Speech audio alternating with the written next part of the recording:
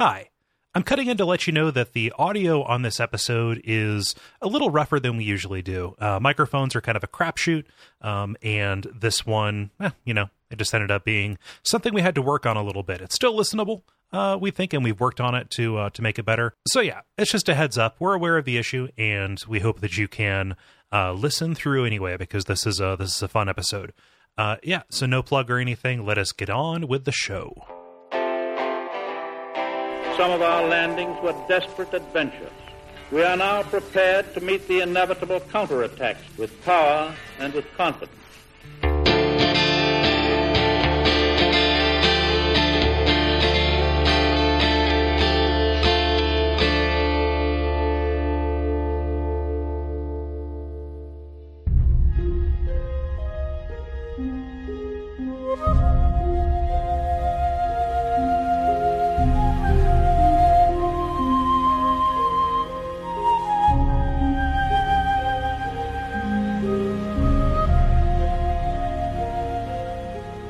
My name is Gary Butterfield. My name is Cole Ross. And I'm Maya Sinclair. And this is Bonfire Side Chat. It is a historic favorite. It's a systems-heavy favorite. It's a Stancy favorite. Yeah, Stancy. I like Stancy. Stancy. Yeah. Stance. And, Stance.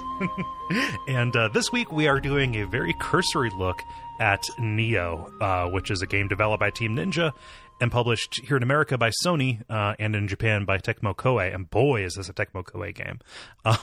Here this year in February of 2017. And as you heard, we're joined by Mai. Thank you so much for coming along. We desperately need a ringer for this. Yeah, and it's super cool to have you to have you on a show, because you are really involved in the community. Well, it's a really, really good community, really supportive. Thank you. Yeah. We pulled Mai up from our Slack channel, kind of recruited you for this because as we had mentioned, and we mentioned this last episode as well. Cole and I did not beat this game. I think we both got like roughly about a third through it. Yeah, I think is probably the spot, or halfway through. I put about 20 hours into it. Yeah, played it for a while, but wasn't going to beat it. So we wanted to get somebody in who could talk about the late game. And Maya is somebody who, and this is for the audience. I'm not talking about you like you're not here. This is for at this point I'm talking to. I'll use this voice when I'm talking to you. And when you hear the beep, turn the page. Yeah, So Maya is somebody who we've interacted with a lot and trust and like and have I've talked about this game with you on our Slack channel a whole bunch, and I just thought it would be great to have you on and trusted you to be cool about it. Be cool about it. I wanted somebody to be cool about it. So I think we got our dumb arguments out of the way in Slack, so we don't have to replay those. For everyone's benefit. Yeah. Got the poison out. Can you talk just kind of briefly, about your relationship to the fan, the franchise, I guess, like, how you came into Dark Souls and, kind of what your relationship, how you got into Nioh and the like. First I beat was Demon Souls. I bought it when it came out, but I didn't play it until Dark Souls 1 was already out. I started playing Dark Souls 1 and fell off super quick, jumped back and ended up finishing Demon Souls, then did Dark Souls 1, and this is all not too long ago. By the time I beat Dark Souls 1, Scholar was up. So, but since then, I've beat Scholar, including the Ancient Dragon. I beat Bloodborne, and I've been bashing my head against the wall of DS3 because I refuse to not play it next. So I was immediately on board for Nioh, just kind of as a trying it.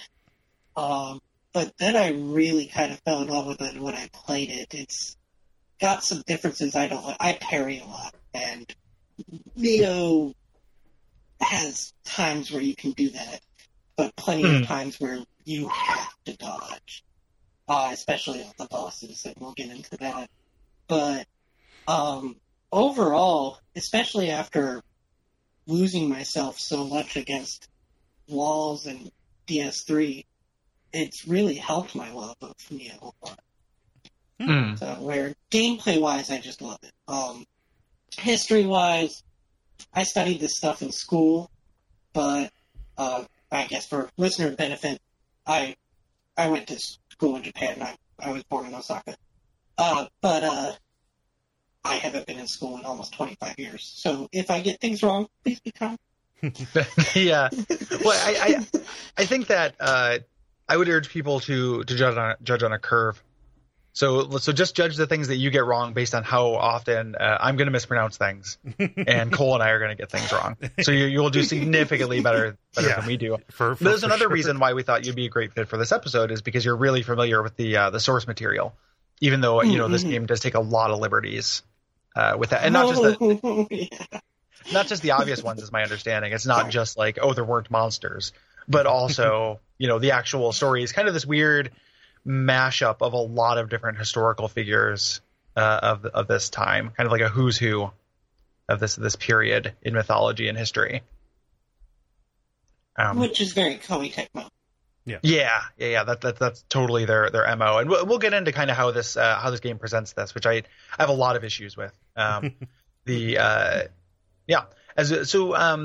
this game kind of started out. This had kind of an incredibly long and kind of arduous development. Started development in 2004 with this old unproduced Akira Kurosawa script, which is kind of fascinating. And it started as this kind of a passion project for Shibusawa. Sorry, I'm gonna mispronounce that Japanese names, and it's not because I don't care. It's just I'm not good at it, and I apologize. I can't say Sirshi, so okay. You're allowed. I can only say Saoirse because the game does provide a pronunciation guide for it. Yeah, in a game that has several different languages present. Hey, here, have some Gaelic. Yeah. But this original script didn't really have supernatural elements. It was, more about, more a story about this period in history. No developer's treatment actually worked well enough.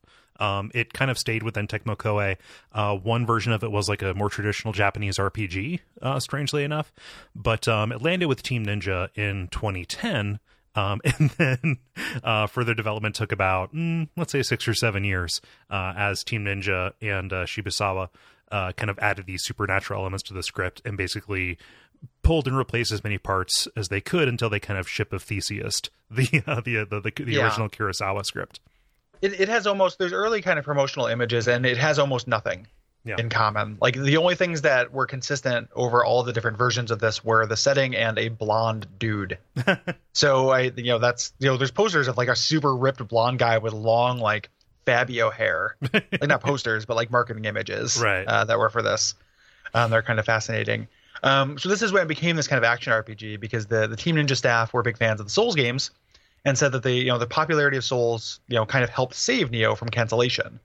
This is explicitly something where it is a blending of those two things. Yeah. There are also some seeds that are straight up Kurosawa. Oh, yeah. Are sprinkled in every now and then. You'll get in and you'll be like, I'm watching a Kurosawa film. Yeah. Like the cinematography of this particular battle or this interaction is very Kurosawa. Mm-hmm. Yeah. Mm-hmm. Yeah. But I feel like it's more just an homage. Just kind of giving a little bit to our root. Yeah. So they modeled, a lot of the combat off of the Souls games. And kind of notably, they involved the community in the development. So they had the systems laid down in some areas, and they ran over the course of about a year between 2016 and 2017, these demos of the game, first an alpha, then a beta, and then something they call the last chance. That if you played and beat them, you would get DLC for the main game to kind of fine tune the actual play experience. And so they made a lot of changes to some of the systems, some of the controls, and especially some of the difficulty based on some of those early demos that were put out. Yeah, which is great. Yes. Like I love it when developers do that. Like the ability to change even after a game comes out is an advantage. Into this medium. I've said that a bunch of times, and it's really cool to see a developer actually like take feedback. Yeah. Because the early demos I played of this were much harsher and kind of unreasonably difficult. in the actual game, which like when I was coming into this, I was really expecting that to be my big bone to pick with it, and it's not really. Like it's not nearly as hard as I was expecting it to be. No. So that that's something that I feel like probably got adjusted based on those demos, because a lot of people had said, like, hey guys, dial it back a sec. So it's pretty obvious why we're covering this on Bonfireside Chat. Like, it is explicitly Souls-like and everything, and people really wanted to hear us talk about it. And then we kind of tried it and weren't super into it, and then people were like, don't bother. And then other people were saying don't bother because they kind of fell off it. It's an insanely popular game. Like, it's really well reviewed. Yeah, it's a lot of people really like best-selling game, I think, in North America. Yeah. Like, so it's a very popular game, but the response from our community or our audience has been really weirdly mixed. Like, hey, you guys got to do Nioh. Hey, whatever you do, don't do Nioh. Hey, if you're going to do Nioh, I don't want you to do Nioh if you don't like it, et cetera, et cetera. And like, at a certain point, we've already put in the crime, so we're going to do the time, I guess, or right. vice versa. And also, I think there are interesting things to say about this, even though it ended up definitively like super not being for me. Yeah. The Souls community has kind of gone kind of back and forth on this. Like, I know I know a lot of people are super fans on it. I've also read, reactions to it that are just like, this is not Souls enough to be really a Souls game. And there are a lot of, and I think this is a symptom of, and we'll get into this, is this kind of systems bloat that the game has. Specifically, this kind of loot-based, high-level play you can do where you spend like a lot of time kind of maximizing these items for endgame content. Yeah. That was kind of what had sparked our debate, too, is because I had most recently played Endgame. And after you get about halfway through, a lot of the Souls-like feel of it drops away to feel more character action-y. It's still the same thing. It's just it ends up becoming where you never worry about your stamina again. Like, outside of boss battles, on regular enemies, they die, and then you recover your key. But you never actually have to worry about managing your key in regular fights. Yeah. And I think that with the systems. For sure. Like, well, I think there's definitely elements of that even early on too. Like, you can, once you master that mechanic, like, it's very character action-y. It feels a lot like, to me, it feels really Bloodborne-y in how I actually play it, regardless of whether that's, there are more kind of advanced techniques to it that you can engage with. But I never, again, I didn't find that I had to, which kind of, again, it's a weird thing for the game. And again, I only got to end the Spider Castle and then stop. So maybe later is when you really have to start, getting into these combos and getting into this other stuff. But I just didn't really have to. Like, I didn't run into too many roadblocks. Yeah. Whereas I really liked doing, those timing-based mechanics and messing around with doing that, even if I didn't need to. Like, that was what was interesting about this to me. Well, I liked the timing-based mechanics. I mean, like the real deep, like forging your weapon into its like kind of ultimate form. Like, and also like learning these, like buying these combos, getting really deep into the magic system. Like the actual key pulse part of it, and mastering my weapon is the one thing that I consider to be like an unequivocal win. To the game. Like, I think that's 100% and super cool. Yeah. Really, really fun. I just, and then that for me butted up to, and we're getting way ahead of ourselves, and I apologize, but like butted up into the problem with there just not being enough variety to the game. Yeah. So like, I just got sick of fighting the same enemies with my super mastered tool set. And continuing our way ahead of ourselves, if you're doing these certain submission duels, you'll almost always get a katana. So if you're a straight normal, I wasn't. But if that's the build you're doing, you'll always have something that's kind of designed to fight the next boss you're going to encounter in the regular mission. Yeah. I kept finding swords, and I'm like, I'm not using swords. Like, get these swords off me. Like, I kept finding swords, and I was like, well, I guess I better use swords because this looks really good. Nice. Forget them. Yeah. The one take on the like, oh, what is this? Is it fish or fowl? Like, well, what's the deal? That I kind of disagree with. People really emphasize, hey, this is Diablo like, hey, this is more Diablo than Souls. Like, that to me speaks to like the meta system of it more so than like it feels like a Souls game to me, because you really cannot sleep through any particular individual encounter. right? Like you do have to be engaged, and you are doing this timing based. This you are managing your distance. You are fighting a Souls type enemy. Whereas with Diablo, I really very much take that as something that you're not as engaged with. Mashing. Right? Yeah. It's I mean it's mostly the loot system I think is what draws people to that. Yeah. That's it. That's the only Diablo-like aspect. Yeah. And it's so weird. Like it's so like having everyone explode into a piñata of like trash. Every time you kill them, every monster is full of trash. Yep. And it's like, yeah, I can sell it. I don't, but then it has an inventory limit and stuff. Like this is the way the systems jut up against each other in this game is something I have a real problem with. And like that ends up kind of becoming, it doesn't feel Diablo-y to me, but it does feel like a Diablo system, like kind of stitch on to something that does not need it. Like does not benefit from it, does not need it, Yeah. And again, and just my take, not trying to present the official Bonfireside chat take on it. no, as such. But that's where I came away from it. Just like, why am I spending all of this time in my inventory sorting through garbage? Like this does not feel like a cool samurai if I'm just stopping to pick up every wooden sword that drops. There are tricks to it, and it became, for me at least, where inventory management was 2 to 5 minutes out of any given level. That's it. Yeah. But that's that they gave you some tools to do a workaround. That doesn't make it good. Yeah. And then it also becomes, what does it add, right? So like because you can work around it, what am I getting from it? I never found anything so far outside the curve to feel really cool. Like I never like had that, and that's the kind of benefit that you get to a Diablo loot system is every once in a while you get the ultra unique mega drop. Mm-hmm. And it disrupts the power curve for a little bit, but like the power curve was really flat for me kind of throughout. So those things might have been possible. The forging, forging and the ability to pass on inheritance from weapon to weapon, and so many of the bosses, if you could exploit their elemental weakness, become much easier. And so that's where it becomes. But as you said, it's a high level strategy you didn't feel the need to do. Yeah, and that's not a weird brag or anything. Like I didn't get that far into the game. No. So like the fact that this was not super hard for me is not, whipping out my EP, and it's just I only got to a third through the game. So no, yeah, and to provide an alternate view on that, like the idea of engaging with the inventory system to maximize something like that appeals to the management side of me. It looks like something that I would really fall deep down into. But by the time I realized that's what was going on, I had just a backlog of trash that I had to work through. Lock button is your friend. Yeah. So let's while before when we get to we'll get to more, because this is another segment which I'm pretty cranky about, but we'll get this out of the way. We talk about the kind of plot and setting that we deal with here. Yes. And this is not, I just want to also point out that this is not me shitting on Japanese mythology or history. No. It's entirely how this game decides to present the story that I have problems with.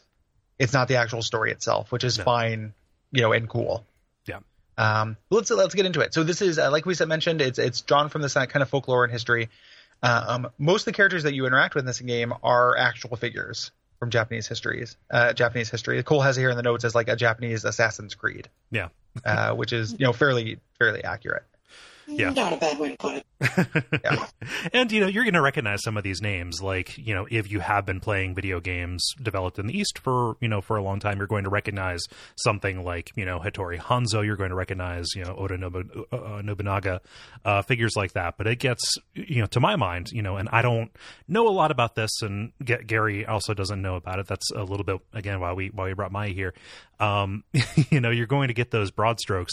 They dig deep, it seems like to me, to bring out these people. Even your main character is somebody, who, is, in Japanese history, like is from that. He is a fictionalized version of that. Like, I don't think that the original, the original William Adams did not have a mermaid guardian angel, but yeah, like he did. Oh no, I'm so crestfallen. But he did exist. Like he was, one of the first Western samurai. Yeah. He opened the door and then closed it to allowing foreigners into Japan. Actually. So, oh wow! So he was responsible for the isolation. After he died, Okay. the decision was to kick out his children, ban everybody from Japan who was a child of a Westerner, to not allow any Westerners in. And that included, of course, because this is Japan, if you were a woman who had married a white man or any other Westerner, you were out also. Oh, wow. Yeah. Yeah. I had no idea that happened that early. The toe-headed purge. And that lasted until the Admiral Perry. So. Yeah. But the game takes place, during the Sengoku period in 1600, which is, one of many several civil wars that took place, in medieval Japan. This is specifically concerning itself with the rise of Tokugawa as shogun. And the Edo period. And that stuff is all real. But this is used as a backdrop for this invasion of these yokai. Whose stock has never been higher. Like I see that word yokai all the time in the toy aisles and stuff because because of Yokai Watch. Yeah, because of the Yokai Watch. So like yokai is like the word on every kid. It's like an invasion of Bakugan. If that had happened like a couple of years ago, and there's one of them that's like a Bakugan yokai. So it's a little bit of both worlds. But these yokai are these demons and who want this kind of, there's this magical entity called Amrita. That they are looking for. Yes, and certain human actors that we're going to meet are also looking for Amrita because it is it is this universal energy source almost. It's the what is it, the TV tropes term applied, phlebotomium or whatever, it's the magical element that causes everything to happen here. And these yokai are based on monsters in Japanese folklore. Again, you see these regular enemies, and like all of them have Wikipedia entries, or most of them do. Mm-hmm. Yeah, they're Wikipedia legit. So William, the reason why he is our main character in this fiction, not in history, is that he has this guardian spirit named Circe, and that kind of helps him find this Amrita. And there's also this kind of subplot which the game doesn't seem concerned with to me, except with the main antagonist. Well, he is, but we spend so little time on this. It's very weird because the setup for this game bears little relation to like what the play of it feels like to me. But there's this whole kind of plot with the British government trying to get the Amrita to win a war against the Spanish, and this alchemist named Edward Kelly. Who stole. Wow, we are language winners today. Yeah, I just I'm losing all language. I lose all language. There is all aching. Steals Circe, and William breaks out of the Tower of London to pursue him to Japan, and also kind of deal with this this threat of this impending war in the West that is again we don't spend very much time with. Feels like. Oh, I had to look up Edward Kelly because I didn't know much about him. Apparently, by the way, he died in like 1596 or something, so he shouldn't be here. But he's supposedly like the Philosopher's Stone guy. And I guess that's what they're using Circe as. It never explains why that is such a more useful guardian spirit than any other guardian spirit in the game. Yeah. Yeah. And I don't know why there is explicitly a Gaelic guardian spirit when pretty much every single other guardian spirit we see except for one on Yasuke, is kind of endemic to Japan. Is from there. So it's very strange. I'm positive there is something buried in the game in the game lore notes, which are overwhelming even for me. That might explain some of that. Yeah, possibly. I mean, I just beat the DLC today, and the DLC just retrans the main story. But fun! That sounds familiar. But I never saw anything that actually explained why Circe is so much more powerful as a tool for him. Yeah. But like, there's a whole backstory with Circe, taking, saving William's life and becoming kind of a lifelong companion to him. And Kelly has, taken her to Japan in order to kind of foment this civil war and bring out as many yokai as possible so he can harvest it and bring it back to Britain is kind of the macro plot of this. There's also you know, a little bit of his master plan, which I don't know if this is spoilers or not, but he wants to because this is a Tecmo Koei thing, Oda Nobunaga has to factor in. He's trying to resurrect Nobunaga. And, you know, you are working with Hattori Hanzo, or the historical Hattori Hanzo's third grandson, I think this is. He's not actually... Justice, yeah. I mean, third grandson as far as the name goes, but it's the son of the one most people know of. Okay, there we go. So, cool. So it was his father that most people think of. But this is not the one who made the Kill Bill sword. No, that's completely unrelated. Okay.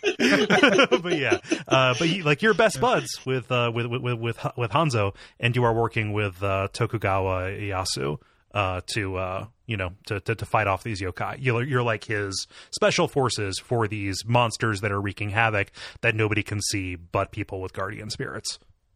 And spoiler, he will resurrect him. Oh, of course. Yeah. Hey, Cole. Yeah? Terrible shirt for you, asshole. Okay. Hattori Funzo from the Simpsons Funzo episode. Where's the little Funzo with the sword? Oh, he's got a little eye patch? Yeah. Because everybody loves that season 11 Simpsons episode. Funzo. Oh, man. I've forgotten about Funzo. Y'all forgot about Funzo. Yeah. I scooped you. There are several mechanics this shares kind of explicitly with Souls-like or Souls games, or has kind of in common, and there's some minor variations, but we're going to kind of go through those starting out here. Yeah. One of the big differences, though, is that there's not an open or a connected world or an open world. You select missions from a menu and submissions from kind of the same area. One of the things they do with these submissions is they'll reuse the same area but kind of recontextualize it. Yeah. So sometimes it will be, major, like this village that was not on fire is now on fire. This village that was on fire is no longer on fire. Mostly it's a toggle between fire. But sometimes there's some other kind of things. And you start out in different levels. You're kind of just dealing with a smaller section of the level also. And some of the submissions are new levels, completely new. Yeah. And most of them are actually kind of the game's best content because they're short. Mm-hmm. So it's kind of like, here's a bite. I mean, some of them are just trash as far as they're horrific to do, but most of them are actually pretty fun. Yeah, like there's some of them that have like weird goals. Like there's one in the first kind of like mine tunnels level where you are just chasing after a kappa. Like that is your goal. Music whenever it gets close to you. Kind of like. Yeah, like like there's this dude who says, "Hey, I dropped this important treasure and a cop I got a hold of it. So go down here to the lower level." And then like that is a good kind of introduction to the way these kappas work. They're kind of more aggressive, quicker, and more evasive versions of like the crystal lizards. Yeah, crystal lizards, right? And they don't have to bow back if you bow to them. Well, it's like that's like the one thing I know about Kappa folklore, and they don't do it. They will try and reach up William's butt, though. Well, and they're all forgiven. Also, spoiler: most of the submissions are that. Okay. I've lost my great family heirloom weapon in a tunnel. Go get it. Man, people keep losing swords in tunnels. Like, just like I want William to bring the scabbard to the east and solve this problem. Like, here's a pocket for your sword, folks. Like, just let me show you this invention: the wallet chain. Yeah, like a bunch of ska samurai. Just pick it up. Pick it up. Yeah, pick it up. Like, well, no, you pick it up. A kappa got it. The first time I bowed to a kappa and it didn't actually respond the way that kappas respond, as we all know from Teenage Mutant Ninja Turtles 3, I was furious. This is something that, just because I don't know where else I would put it, these submissions have a weird impact on the level design of the main missions in a way that didn't become clear to me until like roughly when I quit, which is that the levels are designed with these submissions in mind. So there'll be weird kind of annoying dead ends and stuff. I would find like, this is kind of a corner that looks significant. There's nothing in it. And then when you do a submission, it's where you would start. So they kind of, I feel like they have kind of a negative impact on the main level design of the levels. It's not always noticeable, but it's most noticeable to me in the water village, which I kind of fought tooth and nail to get to like 2 corners that didn't even have a Kodama in it. Yeah. So it was there's some missions are a mixed bag. Some of them are pretty fun. I definitely had fun with some of them. Yeah. Or a bonfire delight. That's Yeah, that's a strange mission. I spent way more time on that than I probably should have, actually. Yeah. So you have experience points, like souls, like you would get with souls or blood echoes in Amrita. And you also have money, but money is separate. You don't actually use Amrita to buy or, commission smithing, and you only drop your souls when you die, along with your guardian spirit, but we're going to get to that later. Yes. And this separation between experience and money is actually a really, it's a pretty big deal. You're going to amass, at least I did, much more money than you would ever actually use. And that does get directly stated, kind of like Solaire and PS1 explaining why PvP can exist, where it seriously directly in one of the cutscenes says, it is because I am here that you can die and be reborn. Yes. Yeah. Yeah. So him having the super guardian spirit is why he's immortal in the first place. Yes. And other characters that have guardian spirits, they interact with Amrita in different ways. If somebody gets Amrita who does not have a guardian spirit, they will turn into a monster or get yokaiified. Whereas people who do, they can use it to make themselves more powerful.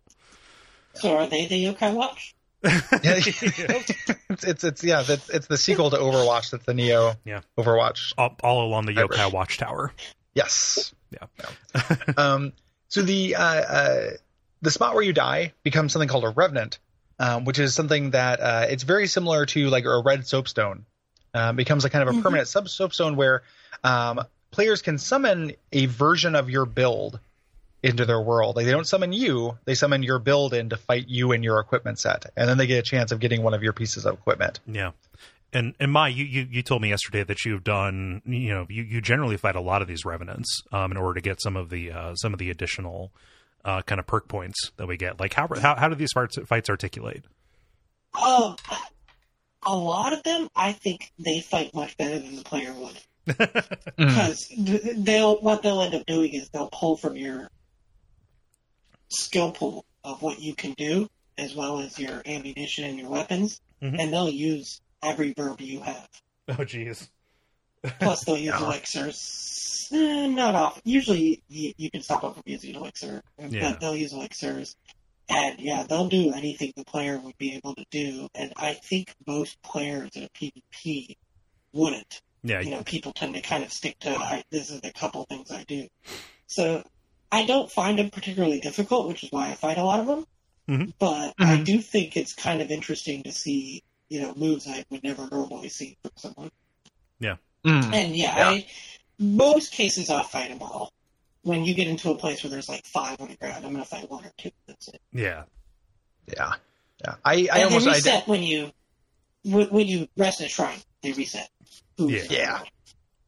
So you can do more of them if need be. I never did these. I just didn't. Wasn't looking for extra fights. And I guess the idea would be you could do that if you see one of them has a piece of equipment you really want. Because you'll get a chance. That's one of them. And then when we get to the tea house much later, we can go over the appearance copy system, which allows you to actually change and play as another character. And the cost of that is glory, which is what these guys drop. Yeah. So many systems. Oh my god. Yeah, and we haven't even started. This is 10% of the systems in this game. Yeah, we've covered. So instead of having bonfires, you have shrines. And I love these shrines once you get all the Kodamas. Yeah, Gary? Or no, I'd say like. Oh. Sorry, I thought you did. Oh yeah, and they start playing their little instruments and stuff. They're very cute. Like the Kodama are extra super cute. Oh yeah, I want a Kodama plushie. But yeah, you can do a lot of stuff here, but primarily you're going to rest here, and this will reset the level except for certain strong enemies, specifically yokai that rise up from yokai realms, which we'll talk about later, or certain mimics, if that's correct, Mai. Yes. Also, it's kind of like a slight spoiler, but there are some bosses that will kind of appear in stages as regular enemies sometimes later on. Okay. And they won't respawn either. Okay, cool. Yeah. Let's kind of a blanket, not worry about spoilers. So there will be spoilers in this. I think that most people are listening to this probably have decided if they're going to play it or not. Going to. Okay. Yeah. This is a spoiler cast from here on out. Spoilers all over. Yeah. Yeah. Kind of through the levels, we talked about Kodamas. So there are these little kind of tree spirits who are real into bowls. They wear bowls. They like hanging out with them. They're very cute, as we mentioned. They have different benefits they can get you. So the way it kind of works is for each set of levels, there is a maximum number of Kodama you can kind of rescue. In each level, there's a certain number of them hidden. You kind of get them. They're cumulative for that zone, and then they reset when you move to a new zone. And you can set them to kind of give you different buffs. Or to kind of regulate the amount of Estus you get, essentially. Yeah. Well, that's a guaranteed benefit. The more gotcha. the more Estus equivalent you're going to have. Yeah. You can set them to find more Estus, but that's what I was thinking. Yeah, you can. So their Okay. benefits are all pure drop based. It's I want to get more Amrita from enemies I kill. I want to get more Estus from drop rates. I want to get more weapon drops. I want to get more armor drops, or I want to get more gold drops. Yeah. Your starting elixirs are governed by how many of the Estus or elixir Kodama you found. The different hats indicate which ones they maximize, and you're always going to want to get those to get those Estus Kodama rather. Yeah. I actually use Amrita ones. Okay. Because it's experience. Because I started using the elixir ones, but then I discovered I'm always full up. Yep. As far as drops, the drops aren't that bad. Mm-hmm. Yeah. Plus, they're scattered in the levels. Sometimes you can find them. Yeah. Extra will go to your storehouse though, so maybe that's not a bad move. Yeah. So even if you don't have it set to increase your drops for Estus, you're going to want to find all the Kodama that give you kind of greater maximum Estus when you die. Yeah. Exactly. Yeah. So this is, again, just, I'm going to throw things out when they come up. Like the fact that this resets infuriates me. Yeah. It was pretty rough when I left that first region. I'm like, oh, I have three flask pulls now. I hate it.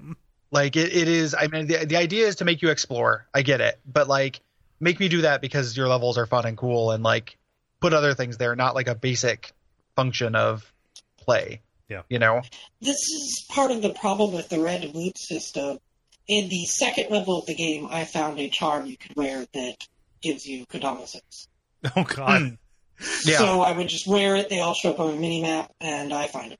Oh jeez. And then once I found them all, then I swap it out to another access. They're like rings for people who don't. Yeah. Think of like Dark Souls rings. It's cool that can happen, but you still have to find them. You have to, like, in that first level, you're always not going to have your full Estus in the first level of a new zone because you haven't gone through the different levels of that zone that are going to give you those Kodama, those Estus Kodamas. Yeah. So it's always this reset, even if the time to getting it just didn't feel like it added anything to me. Yeah. Like it felt like a weird, like, basic, function of the game that I shouldn't have had, kind of crippled for me. Even if there is like a way to get around it, I just don't know what it adds. Like, it's them trying to get you to explore when the loot is not going to motivate you to do so. Yeah. I wish that there was a way for that to not happen immediately when you go to a new region, because the first level that you go to in that region is going to immediately be just difficult in an outsized way, and also in a way that, like, I don't know, I haven't seen happen in a Souls-like game. It's not like, when I go to the Duke's Archives, all of a sudden I have to find more shards for my shit. I think I'm mixing up like the mechanics of 5 different games in that sentence, and I'm sorry. Well, it's again, mechanics are going to go round and around. I don't. The idea, I think, is to incentivize exploration. And I felt great whenever I saw Kodama. Like, oh yeah, let me get that little guy. Tell him how to go home. I mean, but I just wish they hadn't tied them to healing. Yeah. Like a basic verb. They should only have been benefits. Yeah. Finding Kodama should have only been, a good thing, not something that, like, I started with and now I have lost. Yeah. And when the game first came out, people thought it was the number of shrines you found. Oh, yeah. I could also see that. What determined the number of elixirs, but then we kind of figured out, no, it is the number of Kodama you found. Yeah. And yeah, if they just tied it to the blessings, nobody would complain. Yeah. Yeah. Yep. No, and I'll jump on this grenade. I'm just terrible at the game, and I should have gotten good, and not having as many elixirs should have been fine. Yeah, I mean that's what people are going to say is like, oh, it was a wonderful challenge to have to do the hard mission with 3 elixirs, but it just I don't. No, I don't know. It's just even if it was an increased challenge to have that your healing kind of reduced in that way. There are more interesting ways to increase challenge. Yeah. How about you introduce a 7th type of enemy that I've never seen before? That'd be cool, huh? Like you can make it so I don't fight the same ogre over and over, ogre and ogre. Oh, but did you see this one has crystals growing out of it? There's this. It's such an uninteresting way to pump up the challenge. Mm-hmm. And it's every time I went to a new zone, it was just like, okay, fine, fuck this. Like, it was so demoralizing. Like, I hate that mechanic so much. It's still a net change, but it's taking something away as opposed to demanding something new. Yeah. Yeah. And just, it's, I was going to say that like, oh, that first level in a new zone is going to be inherently harder because you're going to be fighting new stuff, but you're really like often not. No. So it's not that. It's just like, the second zone you go to where you first deal with the poison mines, like that's a new mechanic you're dealing with though. Yeah. Like it's not a new enemy really, but you're fighting, you're dealing with this new mechanic, and like that's really frustrating when I'm often going to get poisoned and I've reduced my ability to heal here. So, and when we get there, that's probably my favorite poison level in any Souls game. It's pretty good. I do. I like the way that you have emphasis over it. I think the boss is a real trash fire, but I think I like the way that you have kind of dominion over the poison. But I wish I had Estus. Like I just don't see what that adds. Like Well, I mean, what it did for me was give me a half-hour chore of firing up YouTube, seeing a guide to get all the Kodama on that level, and then just going through and finding them. Yeah. You gotta have that Kodama sense charm. Yeah, the game gotta give it to me. Why didn't you get the drop, Cole? Why didn't you win that dice roll? Yeah. God, you have to roll a 17, Cole. Why didn't just do it? Also, so I did a search for Kodama plush. All that I'm finding is stuff from Princess Mononoke, which is a fine enough movie. However, it is not the same design. Like, it is more typical. That's more what Kodama usually look like. Yeah. Oh man. So let's talk about combat, because this is the big draw here, I feel like, and this is what most people that I've talked to really love about this game, and I also think is good. So good. Yeah. Because I like character action games. Yeah, it's very fast paced. Yeah. There's this huge emphasis on dodging, even though there is a weird emphasis on blocking too. Like if you get hit, you have to block to break the combo. You can't dodge out of a combo. Right. Which is something that's a huge difference with Souls, and that drove me crazy until I got used to it, and then I was fine with it. Yeah.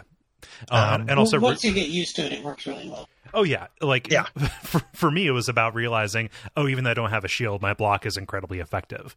I'm used to, with a two-handed weapon. Block. Yeah, weapon block being real shitty. No, it's actually really good here. And because of how responsive this is, you can fire off a block or a dodge at just like the last minute. Or the last minute, the last second of the last frame, and still have it. You have 60 short seconds. This isn't AD&D second edition. It's a turn. But you know what I mean. The combat is really like responsive and crisp, and I like that. Totally. Especially if you have a high parry stat on your weapon, which will utterly confuse people because it has nothing to do with actual parrying. But. Right. And it's something you have to unlock, which is another thing entirely. But the cool thing about the parry is that, and I think, Maya, you might have been the first person to tell me this, because I was on the Slack kind of saying, like, how the fuck do you parry in this game? What button is it? And you told me it was a skill. And the thing about parrying is that there's less risk to it than a Souls game, because when you parry, and like an unsuccessful parry will usually block as well. Like you'll lose ki, but you won't take. It's not as devastating as a missed parry is in a Souls game. Yeah, if you totally do it wrong, you really screw it up, you will actually turn your back to an enemy. And Jesus! That's no good. Thank you, sir. May I have another? Yeah. Like Souls has always had partial parries, is what they're called, where you miss the actual parry but you don't take damage. But they're pretty rare. Yeah. Like I think most people just think of them as a glitch, but like Souls have always had partial parries. This it's like it defaults to partial parry. It like rounds up in favor of the player. Yeah. When you're parrying, so it makes the actual like experience of learning to parry much like lower risk and much more fun. Yeah. And you don't drop the block button to parry. You press another button while blocking. Yeah. Yep. Which I really appreciate. Which feels great.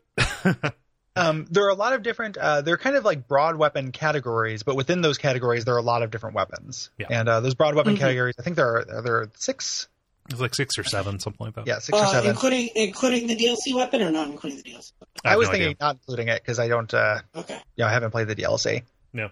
Okay. But, it's a great sword. Oh, there we go. Essentially. Yeah. There are also bows and guns and cannons as well, and ranged combat turns out to be much more important than I initially thought it was. Yeah, it's also really convenient. Like you can just pull a shoulder button and then bring out your ranged weapon. Yeah. It reminds me of the function with how they changed knives in Resident Evil 4. Oh yeah, it's kind of how range weapons work in this, and it's really fast and good. Yeah, it's a really apt comparison, and like you absolutely, if you can see an enemy like waiting for you, it is totally a benefit to level your gun or your bow and take them out because a headshot will crit them and often take them out of the the upcoming encounter. I did that a lot. Even Oni, even the yokai. Yep. Usually you'll stun them and knock them to the ground and take away all their ki if you do that. And if you if you're not, if you're close enough, you can actually just like run up and then do a down attack on him, and mostly trivialize him as part of the next encounter. It's really good. The ranged ninja, can't speak. The ranged ninjutsu and magic is also. Yeah. We'll definitely talk about magic when we get there, which is something that I think is another thing this game does pretty well. Yeah. Yep.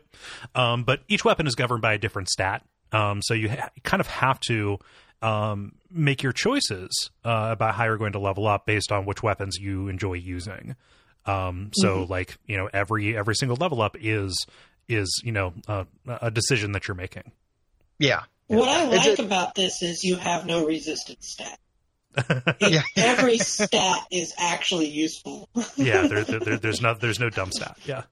No dumps, and you're definitely making a build, and hybrid builds are encouraged. So you can be like specialize in a weapon, but also use magic or also use ninjutsu, or emphasize your guardian spirit, which we'll talk about a little bit. Like there are stats that they're all useful. They all kind of suggest towards a build. One of the biggest things with the combat here is stances. So each weapon has 3 different stances: high, medium, and low. And knowing kind of when to use these and being able to switch on the fly is super useful. I didn't engage with this as that often. And I want to throw this out there that this is not like, oh, this game was hard and I quit. And then I'm going to say I didn't engage with this system. And then people are going to say, oh, you didn't engage with the system. No wonder it was hard. Like medium stance spear got me through 90% of everything. Is a rock that unlocks almost every window. So I really, really rarely need to do anything different than that. And I don't know if that's like a flaw or what that is. Like I could have like been flashier and switched, but I just didn't have to. It's a good weapon. Yeah, it's like spear is really, really good. Like having that that range advantage makes a big difference. Yeah. And it's got a good area of effect sweeping attacks too. Yeah, and the parry is really good. Like the parry on the spear is, I don't know if it has a wider window or not, but I was very successful parrying with it as well. Yeah. So I primarily did swords, and I switched stances an awful lot. And like often like in the phase of the battle, like starting out with a high stance, knowing that I would have an advantage on it, and then switching to low to dodge, and then back to middle when I was going to be more kind of engaged. Like it was less about which enemy required which attacks, but more like what situation. And even if I didn't need to, it was more like fidgeting because I just liked that system and wanted to really go whole hog with it. And it relates to key pulse when we get to that. But all of the weapons will have a switching the stance along with a key pulse will bring back a ton of ki. Yep. So if you are doing the stance, you never run out. Yeah. And I just did that with dodging. Stamina. Yeah. I don't know if we actually said that. Ki is stamina. Yes. Yeah. But this also affects like which like what area you're going to be able to hit. So there are going to be enemies who will start out standing up, but then they will revert to crawling once you hit them a couple of times, and it benefits you to switch to a lower stance so that your attacks do not like go over their heads. Yeah. Yeah. So high stance is low speed, high power, low defense for yourself, but high attack power. Low stance gives you lower attack power, but higher speed and higher defense. And then middle is like your Mario, is your all arounder. Sort of. Low makes you dodge really well. Yeah. Mid makes you block really well. Makes you what really well? I'm sorry? Block. Oh, okay. Yeah. Yeah. I made a mistake when I high wrote that. is really good for the yokai, Mhm. because if you strike their horns, it'll get rid of all of their ki. Okay. Yeah. Huh. I didn't realize that. I didn't realize that tied in with stamina. Yeah, I used a bow for that. Like I always hit their horns and took out their horns with a ranged attack generally. Also effective. Yeah. So along with the combat here, like this doesn't really fit in with the stance side of this, but enemies can just be out in the world, or they can rise up from this black and white fog called the yokai realm. And we're going to talk about that because that plays very much with the key, the key mechanic. Yeah.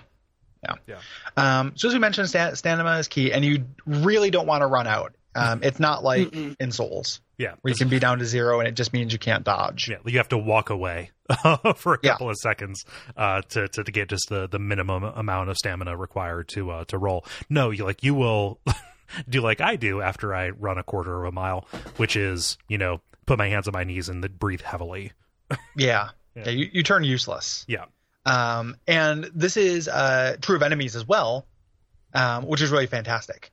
The fact that every enemy kind of deals with the same mechanic that you do, and you can see it as a meter.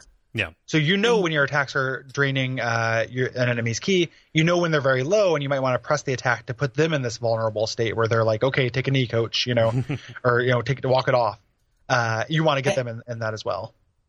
And that is so great. I love being able to see the enemy stamina. Yeah. Yeah, because it affects your decision. Yeah. And it implies the enemies have stamina, which is another thing that I wish Dark Souls 3 had. Yeah. Where they just don't. And it's just an unlimited meter. Like this does feel the enemies are governed by the same rules, which is something that I missed from, Dark Souls 1 and 2. Yeah. So this key is if you're near one of these yokai realms that one of the yokai come from, these black and white kind of foggy patches that look really neat. Yeah. Then it will be drained. And enemies that stand in this, it will increase their ki. Specifically, yokai enemies. Like regular dudes will not. But like if you come across an Oni, they will very much try to stand in this area and create new ones in order to press their advantage. It regenerates their ki and slows your ki regeneration. Yes. Yeah. And that's kind of like bosses all kind of do something with this. Like the bosses will create these areas. It's kind of this form of mild area denial. That they do that you have to engage with, because you can get rid of these realms by doing this ki pulse. And a ki pulse is something after you swing your weapon, you will see this kind of glowing energy, kind of concentric around your character.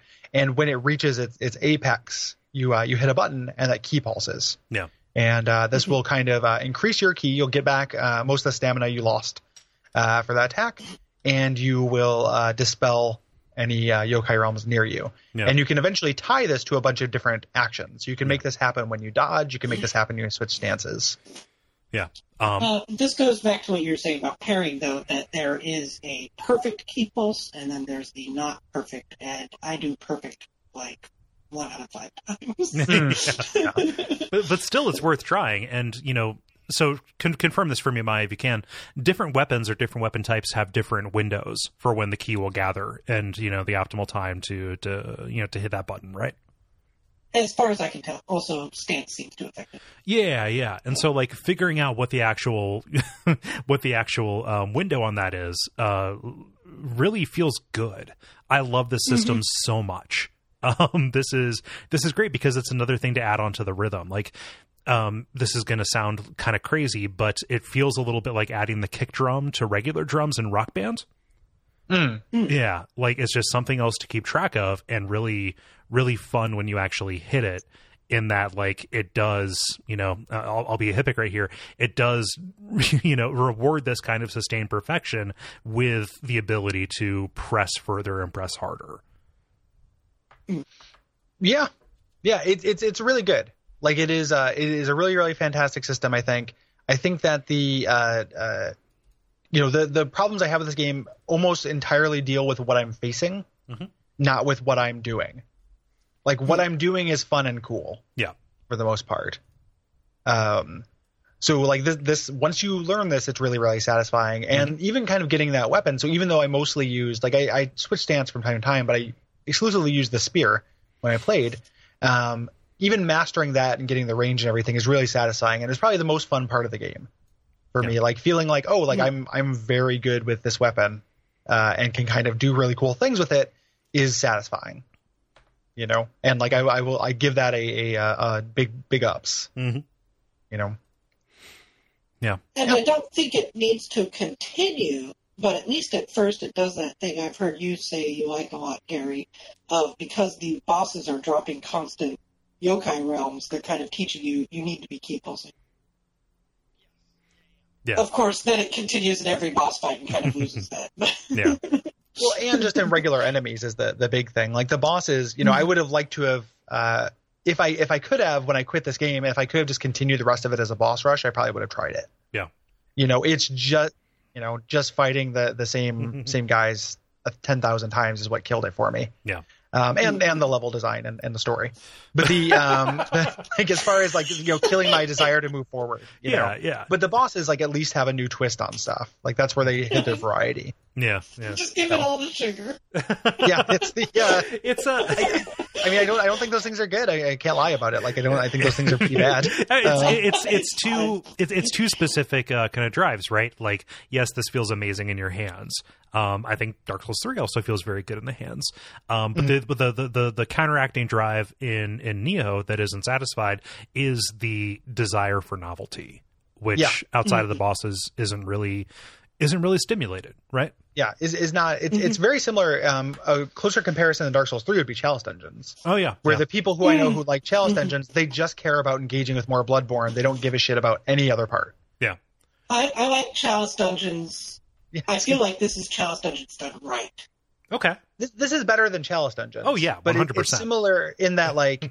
All I care about is moving my little Bloodborne guy around. Yeah. Like if I'm controlling William with this moveset, it doesn't matter what I'm doing. Right. I just think it's fun to move him around. And that's not enough for me where I don't care about what's over the next hill. Like that, even in Dark Souls 3, which like is very satisfying in my hands, like at least I got to go to a new zone with like cool, creepy storytelling and like new design monsters and shit. Yeah. This just doesn't do that. Like it's not interested in that. And that ended up being ultimately the thing that like killed the momentum. Yeah. So I started that as a way of giving this a backhand, a compliment, which is that like the actual controlling my dude is very good. So these systems are pretty fiddly, and it takes a while to, kind of get on top of them and really, use them to your advantage. Something the game gives you right away, which is very strange for a Souls game, is kind of a limit break. Yeah. Yeah, that's a good way to put it. These guardian spirits. Yeah. That you have. So after you, when you do character creation in the dojo after your first mission, you pick a guardian spirit, and these are ghost animals. They kind of hang around near you. They give you these kind of static buffs to your stats and everything, and then you get these limit break attacks once you fill up this meter. If your spirit is up, and it lists what the requirements are, but I wasn't a heavy spirit user. Okay. So I didn't usually have the benefits of my guardian spirit other than the living weapon. Yeah, and like that was specifically if your spirit's up, you get more kind of advantage from the static benefits. If that's correct. Mm-hmm. Yeah. Yeah. So there are builds for it. Like I watch people online, and like you can really emphasize this if you want to. You get this thing called living weapon, which is your guardian spirit kind of forges with you. Merges with you. That's the word. I was going to say muses. Kind of merges with you and kind of combines you. So instead of having a life meter and a key meter, you kind of have one big omni meter that functions as a time limit, a stamina meter, and your life. Yeah. It goes down instead of your life. It goes down when you do attacks. It kind of goes down on its own, and you do tons of damage, and you don't take health damage during this. Yeah. So but if you do avoid the enemy attacks, you can do the difference between taking off 10% of its life to taking off a quarter or a third of its life. Yeah. Yeah. So when you're talking about bosses. Yeah, this is incredibly useful for bosses. A great deal of the guides that you're going to see for bosses, because I'm a weak beta boy. He will say like, hey, use your living weapon. It only recharges on kills. So what this would end up being is, instead of just making a boss run, my boss run would involve, okay, well, I have to call my guardian back, which we can talk about with the shrines or whatever. Well, I guess we can say that there. If you die with your guardian spirit, it will be at your soul pile. At your grave. You have to go and get it back. So like, okay, I need to get my guardian spirit back, and then I need to go kill enough things to get my living weapon back for this attempt, because it is a huge advantage. And it felt just a smidge grindy to me, which makes sense because, like I said, it is a huge advantage, but it does kind of mess with the incentives for things like boss runs. Yeah. I think it's hits and kills do more. Okay. Because most of the boss runs I would do, I wouldn't kill anything on the way back to it. Okay. And yet, I would be able to use my living weapon multiple times in one of my attempts where I would die a lot. Yeah, and I'm positive that there is some kind of stat or build or weapon perk that I could have used that I didn't, that would have sped that up or would have made recharging a living weapon within a boss fight possible or more likely for me. I'm sure. Yeah. Systems. Yeah. Yeah. I generally used it to finish off bosses. Yeah, like if I yeah. got them down to that last like 15-10%, I would be like, okay, I don't want to risk anything, and I would just use it. But it didn't. I didn't emphasize it. No. Either. So it is very, very useful though, and like, it's a cool idea. Yeah. And within a level, like you can use this to dust up some of those enemies that won't respawn. So those kind of act like mid bosses. In addition, it has an ultimate attack. That will Yes. empty whatever remaining bar you have on your living weapon and do something depending on what spirit you're using. Yeah. I never used the ultimate attack. I just kind of hammered away the attack generally, and it was adequate for our purposes. I forgot that there was an ultimate attack. I always used it right before the bar was completely up. Oh, nice. Yeah. You could be forgiven for forgetting because it tells you this, but again, I feel like we're probably like 30% through the systems of Nioh at this point in the episode. Like we have a lot more. Like this game is that's all the systems on systems on systems. So you have to remember a lot of things. Yeah. And it presents it gives you a lot of information in that first dojo mission, and it kind of expects you to go back and do more of them. And I hated going to the dojo. Like Yeah. I thought it was super boring. So like I would do it when I wanted to unlock new ninja magic and shit. Mm-hmm. Like I wanted to be able to use magic, so I went and did the dojo mission. But I thought they were really boring. Yeah. So they're boring, but they're quick, pretty painless, and the rewards are well worth. Yeah. The rewards are really good. They are quick. I just wanted if with my like what I wanted to see was more cool new stuff. Like taking a 5-minute break to go look at the dojo again was really not appealing. Weirdly, It also sucks. Go ahead. 40 hours into the game, and they're like, go do a tutorial mission. That's 100% true. And some of the things, it's just them kind of doling out the. It reminds me a little bit of Let It Die, where like they're doling out these mechanics that I wish were either maybe presented in a way that was less fiddly, so they could be presented from the beginning. Because like hiding, magic and ninjutsu didn't feel, having that be something you unlock, 15% through the game didn't feel like it added a whole lot to me. I think they only did that because otherwise you'd be so overwhelmed with things. And it's like, well, maybe if, you didn't have this like loot system and this like these other fiddly systems, you could have these base verbs available from the start, I was also pretty overwhelmed regardless of what they did. And no one is going to blame you, but you actually can start putting, ninja and magic in like right away. Yeah. If you read the menus, but I mean, there's so many systems. I understand. Yeah. Well, and I guess I should clarify. You're right about that, but there are ones. There are magics that you don't get to unlock until you do certain tutorials. Yeah. Right. Same with weapon skills. Yeah. Both. Yeah. So there'd be things where I could get like the real basic. I think I got the super basic like water debuff. And then, but I was working towards, because my friend Will, who reviewed this for the EV Club, who loaned me the copy of it, was playing it, and he's just like, yeah, when you get to bosses that you really hate, use the slow spell because it breaks the game. And I was like, great, I want to break the game. So I was trying to work towards getting that. I never ended up actually getting it because I never got whatever unlocked it. It would give you the name of a mission. It's like, this is unlocked after a Phantom of the Twilight or something. And I'm like, what the fuck's a Phantom of the Twilight? Like, I don't. Where do I find that? What is it? I didn't know what I had to do to actually unlock the thing. Yeah. But there were other magics I couldn't get. Yeah, I found more useful the one that reduces an enemy's ki, kind of like slow, but it does it to their ki. Nice. And the duels were kind of the hardest thing for me, but most of those duels become much easier when the person's constantly running out of ki because you're hitting them with a magic. Yeah. That makes sense. Yeah. Weirdly, those dojos were some of the places where I saw enemies from further on in the game. So similar to that, and also some of the side missions, like doing one of the side missions in the first kind of undead village area was where I saw the spinning wheel. Yeah, that's right. Yeah. And then doing the mission to get the slow spell, because I got similar advice from Mai, was where I saw these jumping umbrella enemies. Yeah. Yeah. Which were fun and goofy. Yeah, I don't like the wheel, but the umbrella guys are fine. So moving on to different currencies and stats and such here. Yeah.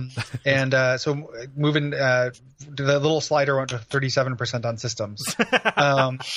So you have your different stats, as you mentioned. Amrita is traded to boost your stats, similar to Souls, kind of leveling up. These affect these attributes like damage, health, and govern your ability with these different weapon types you have. Yeah. And it also like affects the amount to which you gain familiarity with weapons, which we'll talk about. Yes. It's super cool to actually not just have that be to not have a stat just govern the way William changes, but actually to make your weapons work better. Keeping those two things in mind actually kind of worked for me. Yeah. I mean, it's fine. Yep. You have different skill trees you can bring up, like we've talked about. So Samurai, Ninja, and Onmyo. Samurai does it's like your combat weapon abilities, melee, or sometimes does Samurai work with ranged as well, or is that just Ninja? I'm pretty sure it's just Ninja. Yeah. Your Samurai thing is just it's like 6 different slots for the 6 different weapons. Yeah, and it depends. There aren't really ranged skills other than the magic and ninjutsu. Yeah. Ninja gives you kind of consumable damage causing weapons like shuriken or poison. Things like and that. some of those are boost as well. I think there's some buffs as well in there. Yeah. And then Onmyo is your magic. Like you create these different talisman that you can use to buff, or actually just use like a soul missile, except with different elements and such. And something most players will probably miss, I wouldn't blame them, is your backstabbing system in ninjutsu tree. Oh, really? Oh, I had no idea. Huh.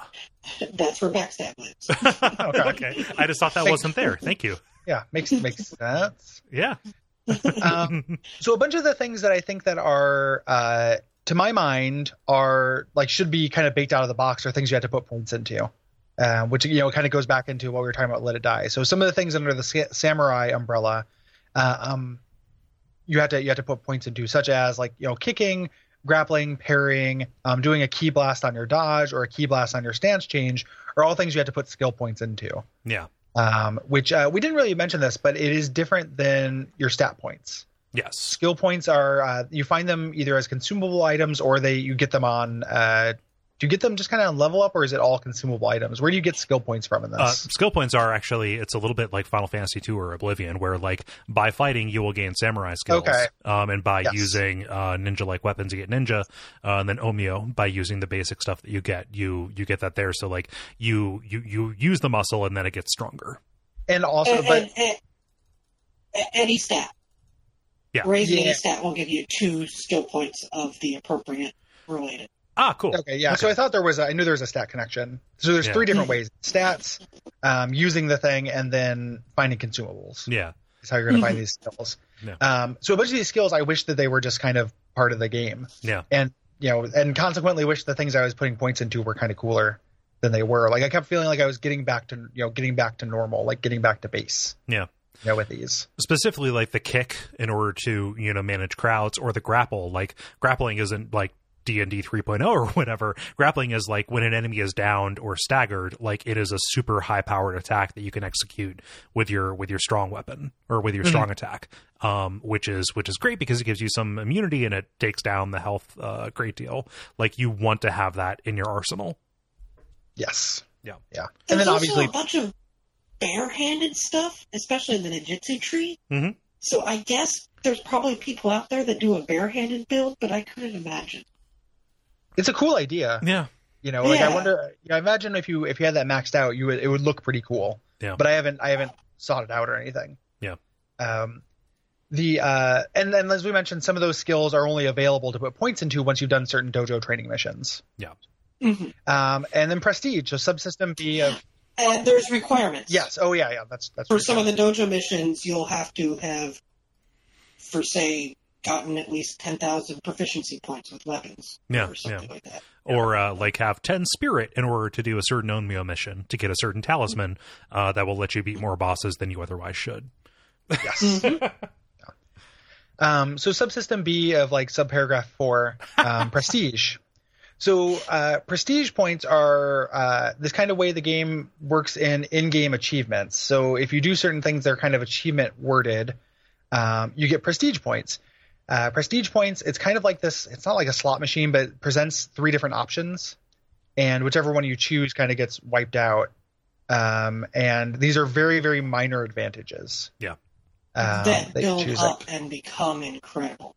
Yeah. Yeah, Because for they're sure. stacked. Like it definitely like it will stack up. I again, like mileage may vary. I hated this like so much because it's so like just another menu I have to check to like, and I've got so many of these ways to incrementally improve my character, so getting these little perks, like it felt a lot like, it's very related to like the Dragon Age versus Baldur's Gate, like weapon progression thing that I talk about a lot, where like in Dragon Age, it's like, 0.23 fire damage on crits. Great. Whereas something like Baldur's Gate where it's like, this does, 2 extra damage and pushes somebody back. And it has like a real concrete noticeable effect. Yeah. Like a meaningful change. Like none of these changes felt meaningful.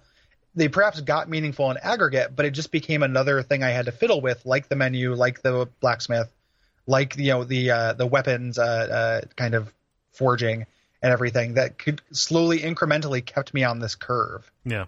Like nothing ever felt like, man, I did this and now I feel noticeably cooler. Yeah. Everything other than those skills that just got me kind of basic, to base level, just always felt like it kept me at the midpoint of the wave, Yeah. It's like erosion.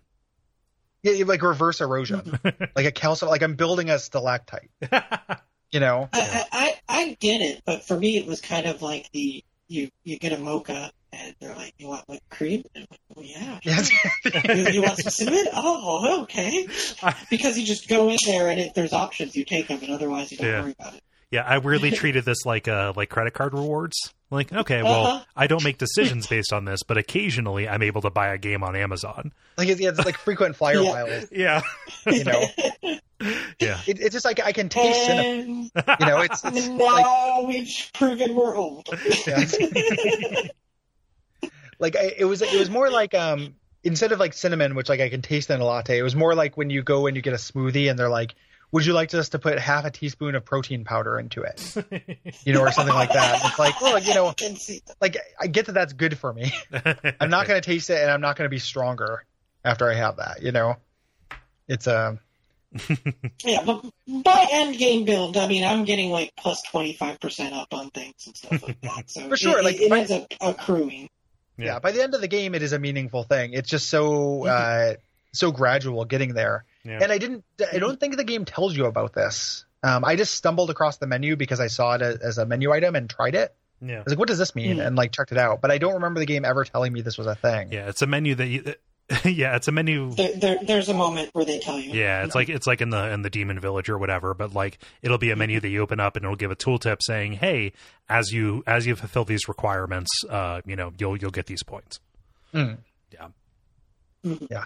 I prefer it to a regular achievement system because at least you're getting something, right? So it's not just like I get to brag to my friends that I killed 10 yokai with headshots, right? Like it's at least a not meaningful upgrade, but it's at least an in-game upgrade. Yeah, it's endemic to the game as opposed to part of the platform. Yeah, so I appreciate that. I think if someone's been maxing for it, it encourages you to do variety so that you're hitting more of those kind of achievements. Yeah. Yeah, I didn't. Yep. So yeah, somebody who would like specifically be looking for different ways to play this game. I could see that also being a thing. Yeah. Let's talk about gear. Let's do, because this is huge. Because you are going to find a ton of gear, and you're going to churn through gear like crazy. Again, similar to Let It Die. Both of these have it's satisfying to talk about these in a pair, because most of this gear that you're going to get has randomized stats and abilities. So this is where the Diablo style comparison comes through. Something notable, including set bonuses. including what? I'm sorry. Set bonuses. Okay. Oh yeah, Set bonuses. set. So yeah, if you wear a matching outfit. Okay. Yeah. Yeah. I can dig that. But something they took out of the betas was durability. So you're not going to be kind of burning through equipment like you would in Let It Die. Yeah. Weapons still have it. Oh, weird. I never noticed that. If you're changing weapons so often. No, true. There we go. Yeah. So it may as well not have it. I noticed because I kept powering up a weapon. Yeah. I would use the inheritance and stuff. So this is going to take a lot of kind of you're going to spend a lot of time doing this. Kind of managing this, and like the so I didn't care for this a whole lot. I know people who really like fiddling with it, you know, as a thing. For me, it just became, again, kind of a fiddliness that I was not interested in. So and a lot of times, like, just kind of in menus there, like something about the menu system in this game, like whenever I was looking at a menu, I was like, make this end, like probably because the combat stuff was good. I wanted to get back to the fun action game I was playing. So one of the things you're looking at when you're doing this is equipment weight that you have, because this is going to affect your movement speed and kind of more importantly, your key usage and kind of recovery rate. So you can kind of do similar to Souls, where you have a light, medium, and heavy build. It's more granular than that, but you still have to be cognizant of it in the same way. I love the way they teach you about the equipment weight, or at least show it most strongly. So something we didn't talk about, but like when you find certain weapon caches or certain pickups, there will be kind of audio logs associated with them. Most of these end up being like, oh, the threat is so bad, this person who died woke up and they were a monster. Like, it just repeat that ad nauseum. There was one in the first real area in Japan, the demon village. That's like, oh, the equipment is so heavy I can't move. Why did I do this? And it is this incredibly high stat gold Nioh armor that you can, like, if you fall for the trap and put it on, your character is not ready to have something that heavy on, and then you immediately demonstrate to yourself through mechanics what that character went through. I think that's actually kind of cool. I wore the helmet and gloves. It was so fun. Yeah, like you can pepper it in, but like if you're like, oh, I'm going to be a fucking tank now, no, actually, like the system cuts the other way too. Yeah, for sure. You gain the stat called familiarity with items, and it's not classifications of weapons; it's actual individual weapons. Yeah. So with this one soldier's spear, I've gained familiarity with it. They have kind of limits to this. This is like a 50 of 200. It increases as it kind of goes up. You get different kind of stats and abilities for them, and at a certain point, you reach a ceiling. And that is when you're encouraged to switch to a new weapon and kind of grandfather in the best parts of your old weapon into the new weapon that you have. It does increase the ability, the damage of the particular weapon. You have it maxed out, and it becomes much more powerful. Yeah. So you want to keep it maxed out, but you also eventually will stop getting more powerful with it. Yeah. Like you can get more powerful through stats and everything, but you will find you'll find better weapons. So you just start that kind of small loop again of gaining that familiarity with this, like, oh, this is a commander's spear, Yeah. Yeah. You also gain more Emerita if you sacrifice a weapon that has high familiarity, and that is a system we're going to talk about later. Also, somebody might write in or tweet at us about this. This is also tied into, and correct me if I'm wrong, certain beliefs of Shintoism, where even inanimate objects have a spirit of them, and the bond between a person and that object will grow, and that spirit will go stronger by that interaction, right? So, like, this is justified in. It feels super insulting to say this, but the mythology. Right? No, it's correct. I mean, that's the whole concept behind these heirloom swords and weapons and families. Is that Yeah. the family spirits and ancestors watch over that weapon because of the familiarity they built up from using it. Okay. Yeah.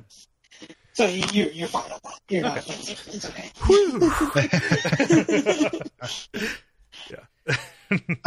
So weapons have different kind of effective levels. So there's a shorthand to see kind of how powerful it is. Even if they have the same names, you can have a higher level soldier spear than a lower level one. And that doesn't look at familiarity, which governs so much of how powerful a weapon will be. Yeah.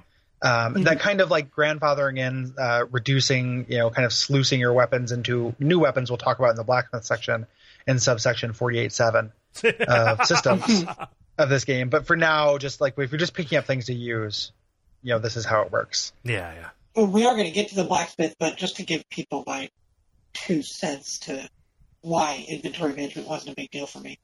Mm-hmm. You pick something up, there's a symbol, you'll learn it when you get to the blacksmith, of whether it has an ability that can be passed on to another weapon. That can be passed on if you have max familiarity. So if it does, you press the square button. That locks it so that when you go to sell, it won't get sold. If it doesn't, don't press the square button. Oh, well.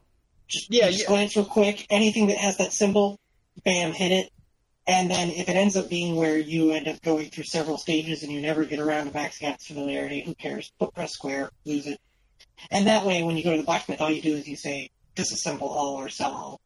And anything you hit square on won't get sold. Oh, and dang. That's all you have to worry about.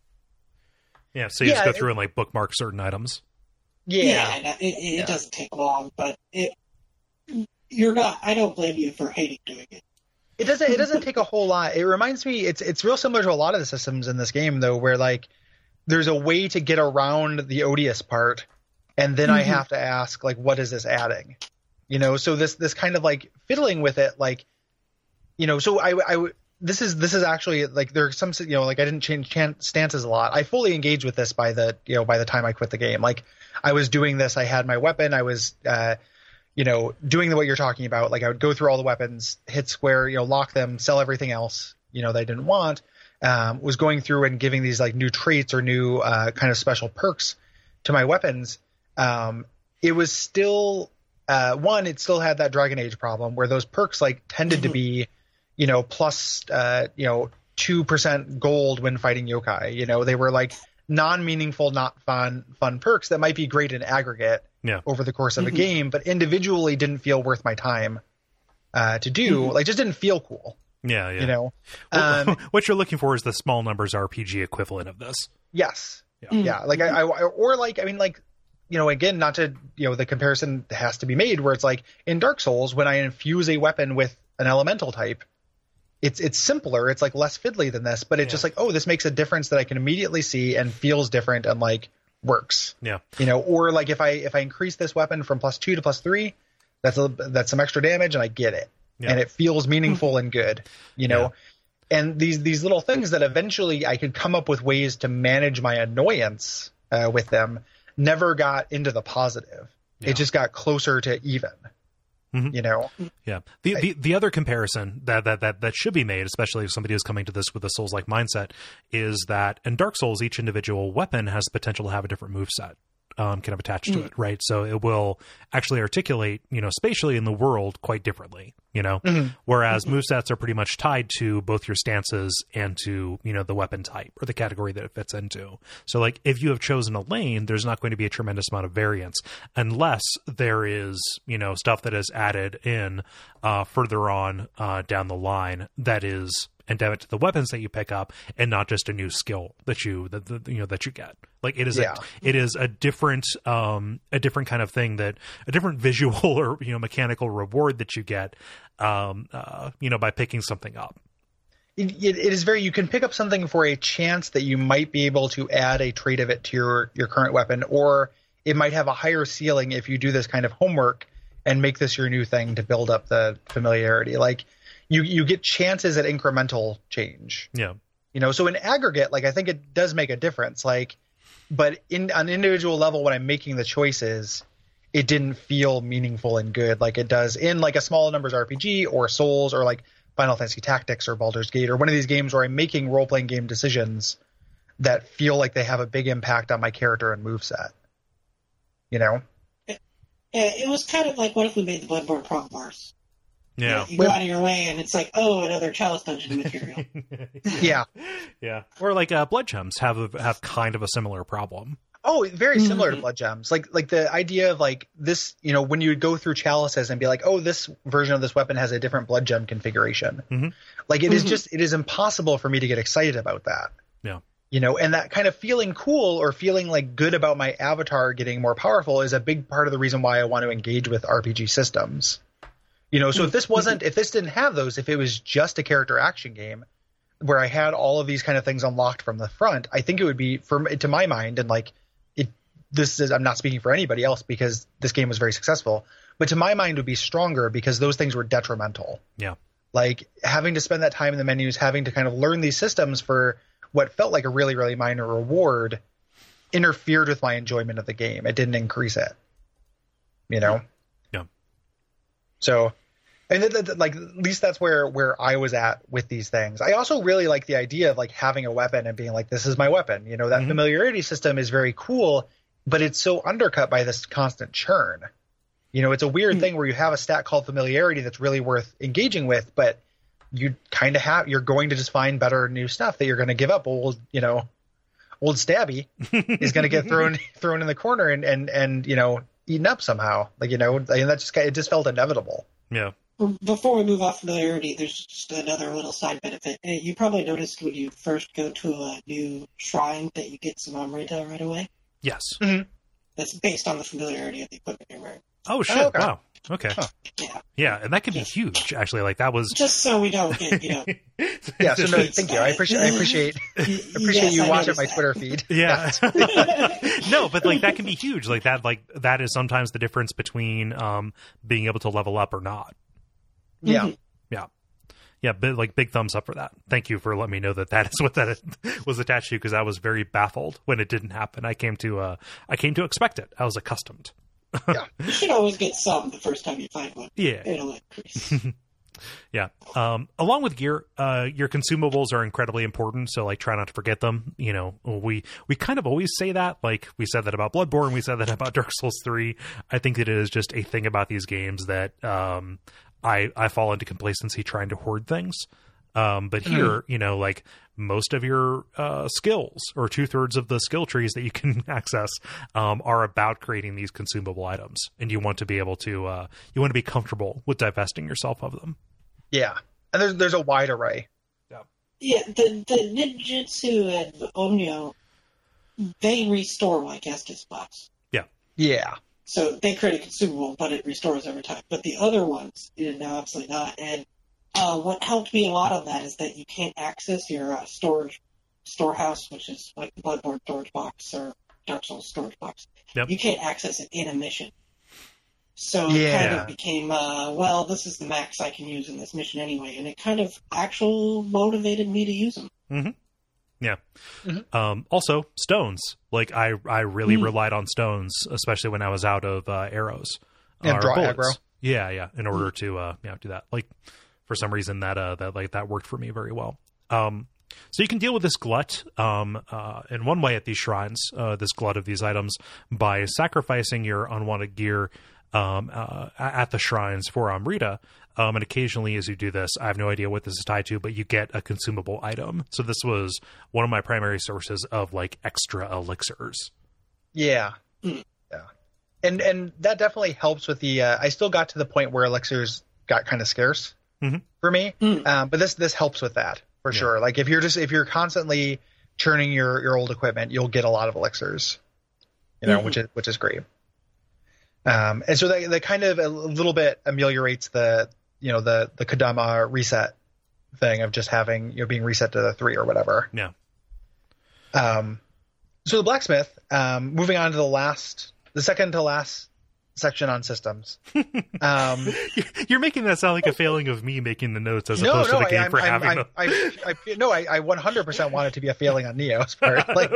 Like I'm never going to take an opportunity to cast shade at you, Cole, one of my best friends, when I can cast shade at this game. So I did warn you we could spend 10 hours on systems. Oh, you certainly did. Unfortunately, we spent just shy of 2 hours. Yeah. Yeah, it is real dense. So the blacksmith, once you get access to this, Senji Tomei's blacksmith shop from the region map, where eventually you can head to this. This acts as a store, so you can buy. I don't know why you'd ever buy weapons here. It feels like the weapons I was finding were always better, but this is where I bought arrows and bullets and stuff. You can break items down to their core components because there's a crafting system. Yeah. Where you can forge kind of new gear. Because this game needs another way to be able to make gear. When every enemy is literally a pinata of trash. Trash that you can turn into materials to make divine weapons. Which you can then make endgame stuff. Yeah. It's like they were playing like Disgaea or something. Like it's man. I never did any actual crafting. The thing I did do was soul matching, which is where you if you find a new lower level of a weapon that has better base stats, you can feed your high level weapon into it to kind of increase its level up to the high level. Yeah. And this has a way of grandfathering in kind of those special traits and perks. With the inheritance, it's not weapon specific. Oh, yeah. So you have an ability that's on a spear that you really like. You're like, I want that on my sword. You can do that. You can also do it with armor and stuff, too, which I forgot. But, and those are a little bit more meaningful than the weapons ones because, like, the, plus 10% gold drops only from the specific enemy never got me excited. But, like, the armor one, the ones that are, like, movement speed. Yeah. And stuff like things I felt that like could be actually useful. Yeah. Like you could, and something that I did because I was really, not annoyed by it, but like I noticed a drag on my abilities because of yokai realms. Like that is a special ability that is tied to some gear that you can maximize and bring down is the ability to ameliorate that. Yeah. Also a prestige ability. Yeah. Prestige is another currency which you'll have to talk to us about because we don't, or another currency because I didn't really, there was a prestige ability. I was thinking of honor or glory. Glory. Yeah. Glory. There's prestige and glory. We should probably hit off glory before we finish system, just to get it out of the way. Yeah. Don't unlock it until you get the tea house. Yeah, we'll do that once we get to before multiplayer. Yeah, that'll be a multiplayer. This game, this thesaurus, what shaped like a game that we're dealing with. Oh, do you mean it was honor? No, glory. Prestige? Oh, no. It was stick-to-itiveness. Gumption. Yeah, gumption. See, that's the thing. I didn't engage with the gumption mechanic. You didn't do the gumption system. Oh. Yeah, no wonder. So that's the whole secret. The secret was Elmo Grease. My team playerness is through the roof. I get a plus 2-3% thrust damage from side attacks. So you can also reforge weapons to kind of get rid of a weapon effect on a weapon and get new ones, and you can lock these in similar to how you deal with the inventory in general. Yeah. This gives you a random one, and the more you do this, the more it costs. Yeah. So it's kind of a dice roll. You might get something cool, you might not, and you kind of keep rolling the dice until you get something good, which also feels Diablo-y, it's like the Diablo Gambler. And you can't save stuff. No. Oh, yeah. I'm sure there's some way to do so, uploading your save to the, I'm sure you can, but back up, yeah. It's definitely something where also this is its own currency as well. It's like spirit metal or spirit steel. Oh my god, like bringing the currency count in this game up to 5, I think. You're gonna have to cover Marvel Heroes eventually. Oh Jesus!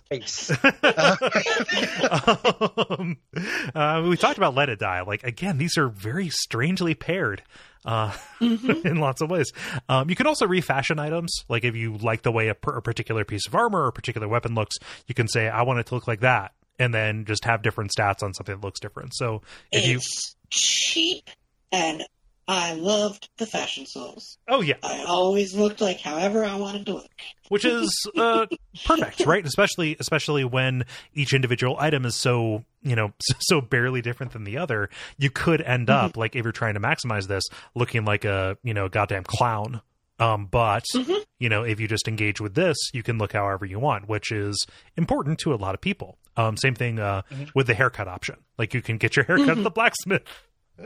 I do not remember when the haircut unlocked. Maybe you guys do. I didn't. I know it was locked for a long time. It's like it's hidden by dialogue, I think, with Tome, but could be. Yeah. So there is. I mean, there are people. The fashion stuff in this was not something that generally like drew me a whole bunch, but it's cool that they recognize it. You know. Yeah. Like that is an additional system that doesn't bug me. Like, let me customize my look because I get that that's a big thing. Something that's worth saying about that, like the designs on some of the armor are fantastic, and in general, this is a fucking beautiful game. Like from a technical standpoint, like a lot of the boss design is really kind of fantastic and evocative. And just like the actual visual fidelity on the characters and animations and stuff, like that is as good as you would expect from a Team Ninja kind of game. So like the fact that they lean into those aesthetics makes perfect sense. The enemies also look cool. There's just only 7 of them. Right. Yeah. They do have that kind of, the enemies do have this kind of like goofiness, other than the wheels, which I think are shitty, but like have this kind of goofiness that I do appreciate. Yeah. Classic mythological creatures. I kind of liked the flaming wheels. I thought that those were. I don't. I think a tire that's on fire is not a cool enemy. Like I get that it's a real thing. It's just I think it's cool. A skeleton that's on tire. You give me a wheel skeleton into it. Just a regular wheel with a face on the side, though. I can't abide a wheel with a face on the side. I just thought those looked incredibly goofy, and I was into it. Slack like to hate on Umibozu. That's what Slack like to hate on. Yeah, the slime, the gels, the flams. Yeah, that you fight later. Yeah. But I'm glad at the very least, like it does allow for fashion customization there. Yeah. Tell us about the multiplayer other than co-op, and tell us about Glory. Yes. Give us the entire synopsis of the movie Glory. Yeah. Front to back. I haven't seen it. It's about a different kind of civil war. You're going to get this later. You're going to unlock a place called the Tea House. And we can mention when you unlock it. But what you get is you join a clan. We kind of brushed over what's going on here, but essentially, whether your country has provinces, prefectures, states, or whatever, kind of imagine that like all these various cities or all these various states and families are all kind of trying to take over the country. At this time, there's 5 that are a ruling body, and Tokyo was taken over. But you unlock this thing, and you can join a clan. It has some optional boss fights that are associated with it. And some optional benefits because you needed another system. Of course. Depending on how your clan is doing. And that relates to PvP, and I'll confess, I fought the Revenants. I didn't really do the PvP. Okay. But that relates to the PvP of invading other people and doing the arena stuff and stuff like that. If your clan is winning a lot, you get a higher benefit that nobody cares about. You also can buy the appearance copy stuff there from it, which will let you change and not be Nioh Anjin anymore. And this is great. And, they had, basically all of the major kind of players. It's like 8,200 Glory for Tokugawa. It's only 1,300 for Hattori Hanzo. But then in a recent patch, they're like, okay, so let's add in the female characters. Now, before this, the most expensive one was Edward Kelly, who's our big bad boss guy, and he was 20,000. The female characters are all 70,000, except for one, which is the ninja girl, who's 100,000. Oh, jeez. So if you want to look like a female character, it costs you so much more PvP currency. Yeah, and so let's say you're fighting the Revenants like I was, and again, I didn't really engage in the actual PvP, so maybe it's a better way to earn the glory. But I was fighting the Revenants. So the Revenants, you seem to get their level adjusted kind of in your level. So if I fight a level 20 Revenant as level 30, I'm going to get 20 glory times 2/3. Right. Something like that. It seems to be about there. Someone out there, I'm sure on a wiki, has actually done the math. Right. But so you can imagine to get 70,000 or 100,000 glory, Yeah. It sounds excruciating. Yeah. But I didn't want to play as a grizzle dude. No, it's not excruciating for you. Again, it's the same thing I said earlier about Cole. Like anything that seems like I'm throwing shade at you, I'm actually throwing it at you. Like they should not have made that choice. Yeah, like they should have anticipated that. Like yes, those are cool models. Which is like it would be fun to play as. They should probably have anticipated that. Let's say as a baseline, 50% of the audience would have wanted to play as a as a female protagonist. At least possible, and that's such a thing. Like people, that's important to people, right? Like playing through as kind of the avatar that they relate to more, that they like more, or just like more. That's just a just a thing. And to have it so heavily weighted that way is weird. Yeah, to me. All right, we'll continue on, but I'll paste it in there so you guys can see just what we're talking about. We're basically talking about before this new stuff. It was everybody was generally around 2,000 to 5,000 glory, and then suddenly, but if you want the women, you need 70,000. Yeah, that's a real bummer. That's frustrating. It's a bungled thing. It's a cool addition that the implementation is bad. Yeah. So I think that's systems, right? Yeah. Like, so I think we did it. Kind of surprisingly, we're going to go through and kind of talk about. So the way this is going to work now that we're on to the B side of this podcast is we're going to talk in slightly more detail about the stuff me and Cole did. Yeah. And then we're going to ask Mai for kind of highlights about the stuff we didn't. Yes. Didn't do. And this is not going to be even watch out for fireballs level of kind of zoom in.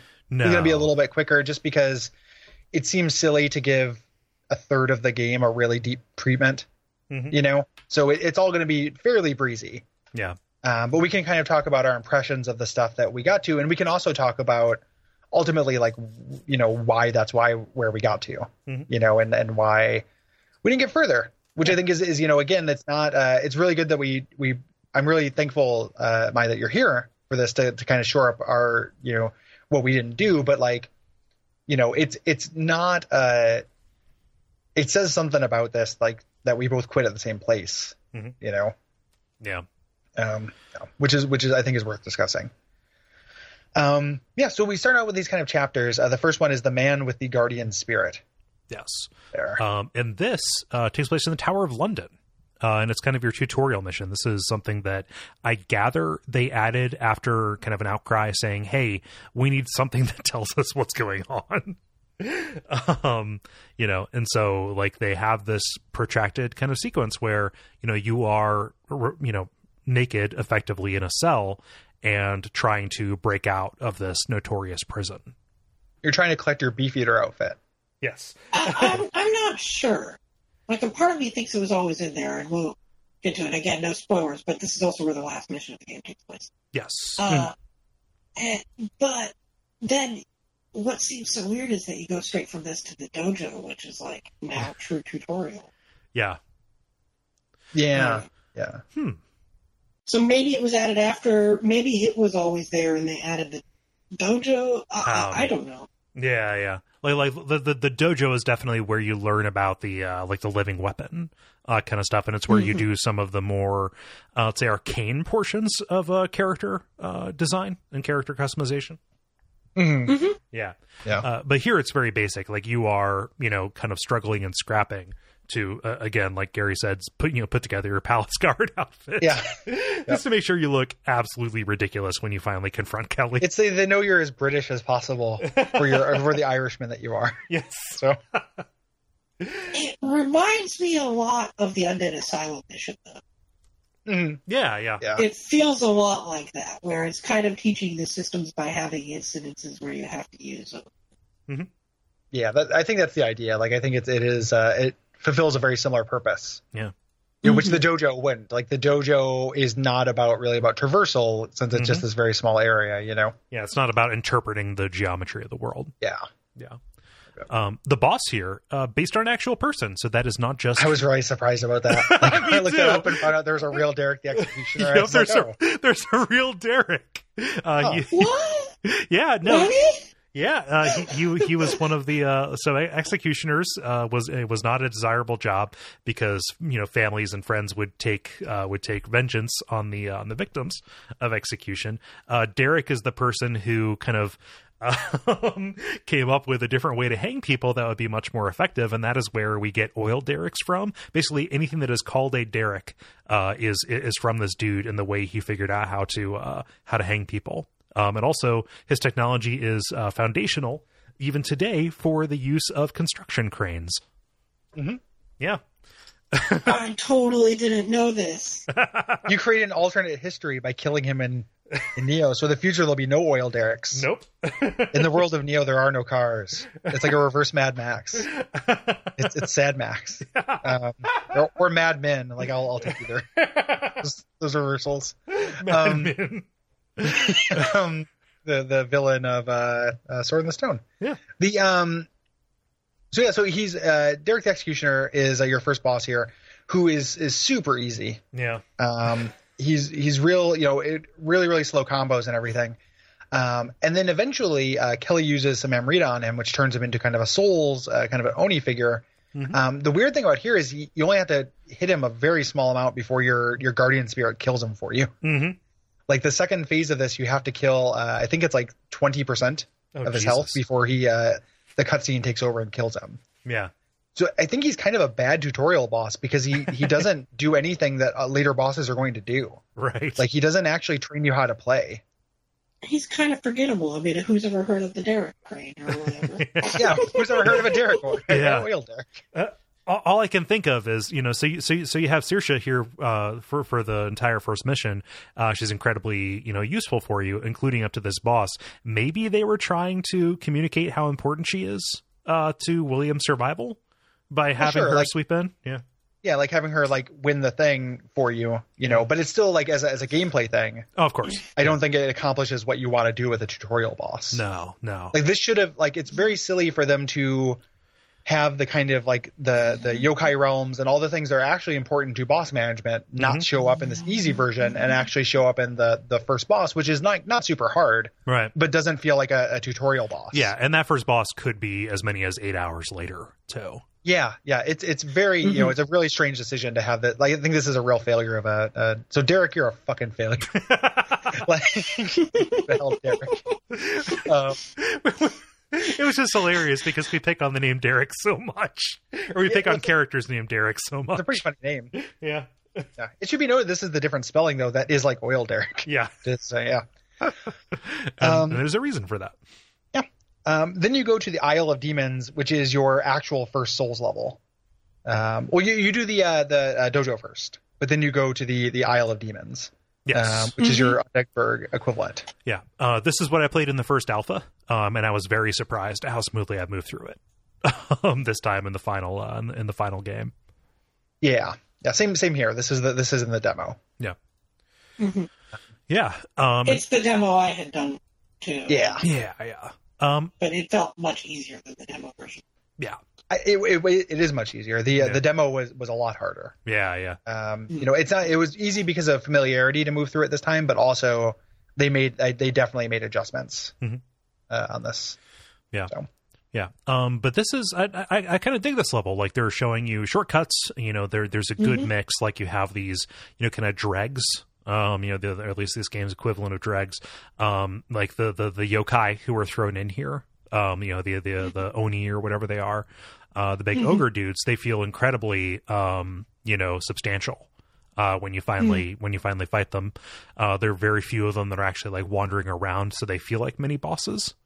I dig this level a lot. They feel so big, bad, and scary, and then later on, they're just like, "Oh yeah, here's another one." Yeah, this is this dude. The first one is incredibly intimidating. Yeah, the first one you run into inside that house, and it's he's a mini boss. He's surrounded by regular enemies, and you're going to end up, if you don't meticulously clear out all the hollows around him, you're going to have to fight them all at once, which early on is not really sustainable. Especially when you don't know how. Right. You haven't learned the system. Yeah. I don't know his move sets. I don't have a real vocabulary either. You get a bow and arrow earlier in this that you could possibly use, but ammo is still very scarce. It's pretty hard. Another difference in the so when you get down to the second part of this village, and kind of move around, you run into more of these things, and I think this part is pretty well designed as well. Yeah. You get to the boss. A difference between the demo and the real version, or the demo I played, and I haven't talked to anybody else who had this problem, so it could have been some kind of glitch. But initially, when you went into the boss fog, dregs, or hollows that you hadn't fought could go in there as well. Oh, wow. So if you didn't clear out the way to the boss in the demo I played, you would be joined, there would be kind of like people would sneak their way in or come in. Yeah, you would get ads in this incredibly cramped arena. Oh, It God, sucked. that sounds awful. And I was really glad they changed it. And I don't know if it was like some kind of weird glitch or something, happened, if it was intended or not, but it wasn't a problem when I actually played the game. Yeah. Yeah, I never saw that. So, this first guy is Onryoki. Onryoki?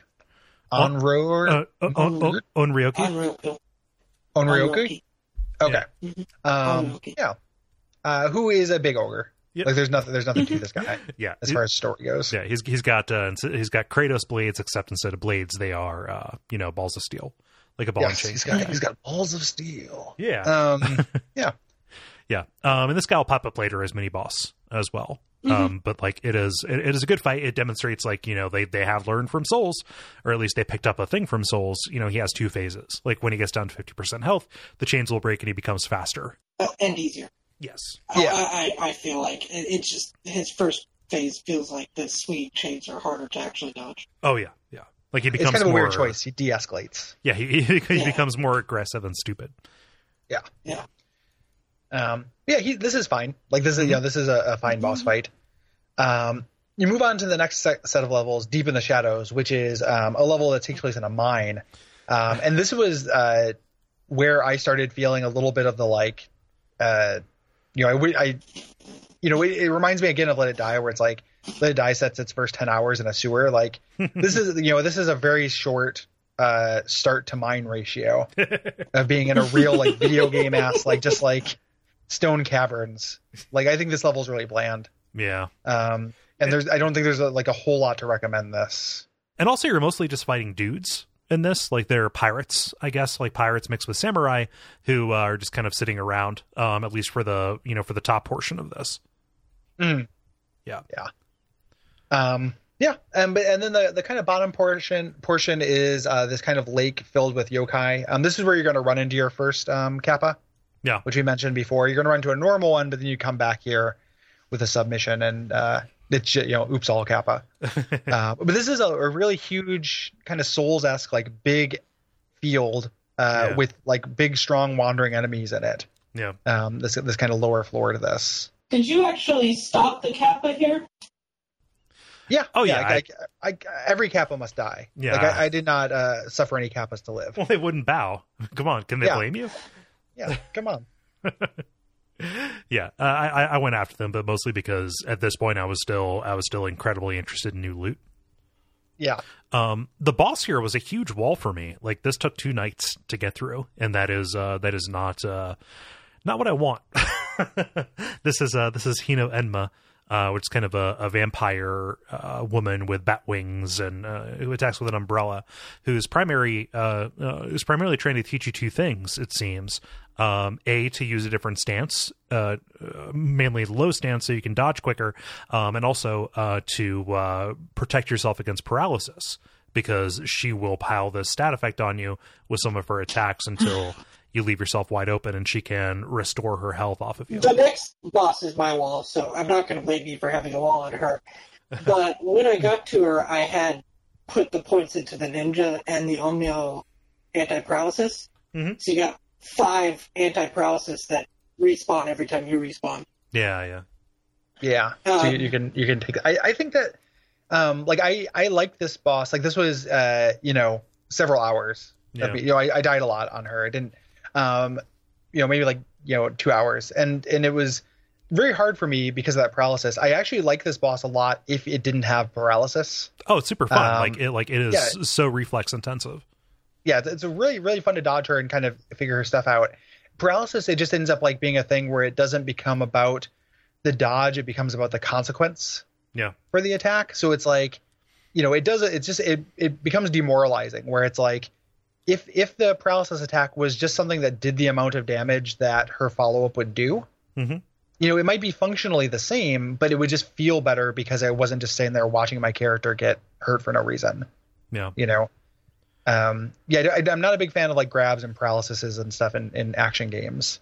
Yeah. Or slows for that matter. I'm not either, but it is something where it's rewarding you if you had explored. If you just wear that full archer set that you find, plus the talisman, you'll have enough paralysis resistance that you'll never actually get paralyzed. It'll just get Yeah. Yeah. But also, it taught me something, which is how I beat her easily. Because I was like, archer set? She's an easy range boss. Yeah. Yeah. Yeah. When she goes up in the sky. Yeah. Yeah. You can stagger her very easily with range attacks. Mm-hmm.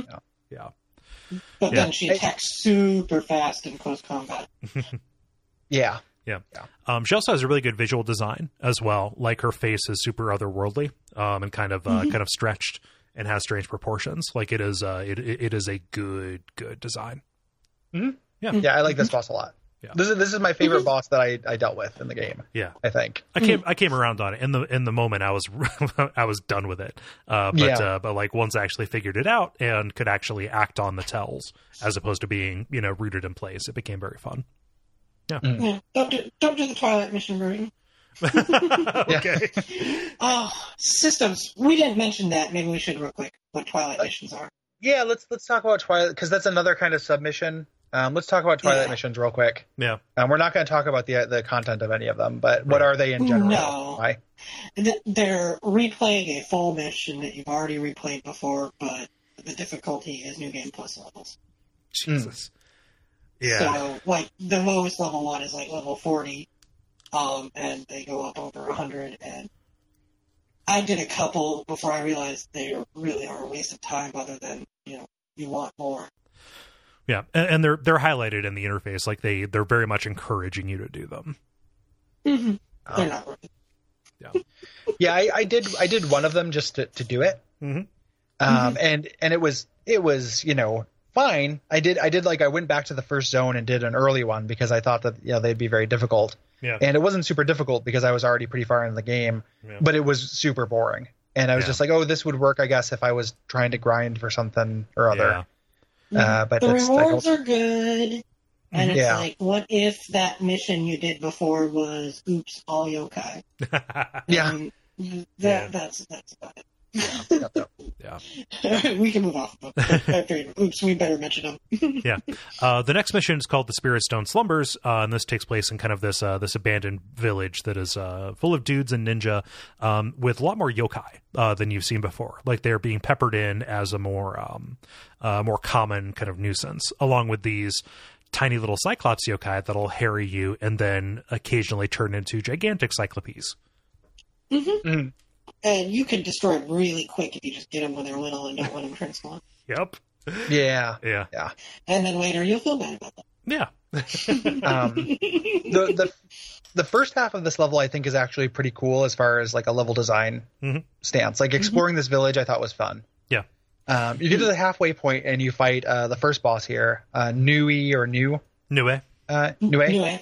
Mm-hmm. Which is this lightning chimera thing. It's this like monkey-faced tiger lion thing with lightning power. Which is my wall. And you'll fight it like 3 more times as just regular enemy in worse conditions. Yeah. No. Yeah, I aced this, and not a weird brag. I gave up on this game, but like this, I did not have a problem with Nioh. Yeah. No idea why. I failed against him a couple times, but then I summoned help just to kind of engage with that. And yep, that sure is co-op. I could see him really not working. My first time I almost killed him. And so I was like, this is going to be easy. 3 hours later, I finally figured out the trick. Which is the back, when you walk in at the back right, there's a little shrine building that the roof will never get destroyed. Yeah. So you can avoid any of the lightning underneath it. Yeah. Yeah, you told me that yesterday, and I was actually very surprised. I would not have noticed that. I just died so many times I finally figured it out. Yeah. Later you find him in smaller arenas, and you do not have that protection. He Geez. also has less health. So. Yeah. And this is a boss that will just, like, if you let them go unchecked, most of the available, walking space will be full of yokai realms. Mm-hmm. Because his attacks just lay those down. I was about to say like candy. Like candy at a parade. There we go. They do go away after like 2 rounds of lightning. Yeah. So.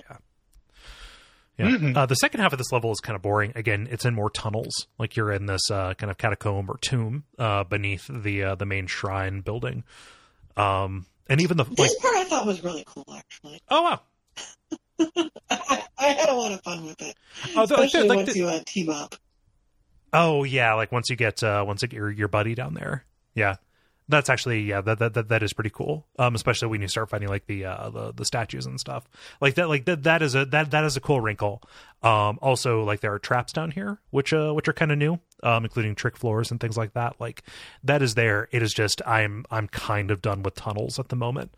My tunnel energy may recharge at some point in the near future, but right now I'm done with tunnels.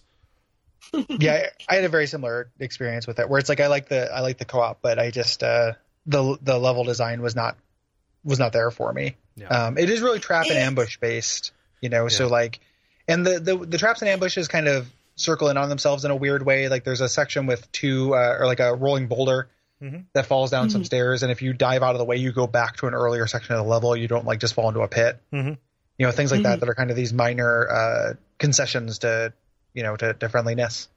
Yeah. And the statues won't respawn. Yes. Yeah. Which is good because those are tough. Yeah. Although insanely fire damage, weak against fire. Yeah. Like if you have the fire shuriken ninja ability, pretty much one will kill them. Oh, weird. Almost kill them. They'll be close to dead. The game does something that kind of brings up another point, which is something that was a big problem I had with Salt and Sanctuary, where there's not a visual way to distinguish elemental weaknesses. Yeah. So like they Why are really weak to fire. Why? Yeah, they're rock, Yeah. and I found that to be the case with almost all of the. You fight a gigantic water boss later that is weak to fire. And that should be the opposite. It seems like they should be strong to fire. That's what water does. Weak against lightning, I would think. Yeah. Yeah, exactly. And so what it becomes is just like, okay, do I just try everything should I try to kit out a build that has every elemental verb and I just try everything? Or do I just end up have this wiki tax where like every time I get to an enemy, I check the wiki to see what it's actually weak against. Yeah. And it's not the worst offender in that respect. That's Salt and Sanctuary, but it's the same problem. That the game has. So like the statues, I never had, eventually I figured out how to fight them. I didn't have that big of a problem, but I also never figured out that weakness because it didn't make any sense and I wasn't just going to guess. Yeah. And they are pretty easy to fight because of how slow they are. If you just get They're really them. slow. Yeah, you just have to get them alone. Yeah. Yep. Yeah.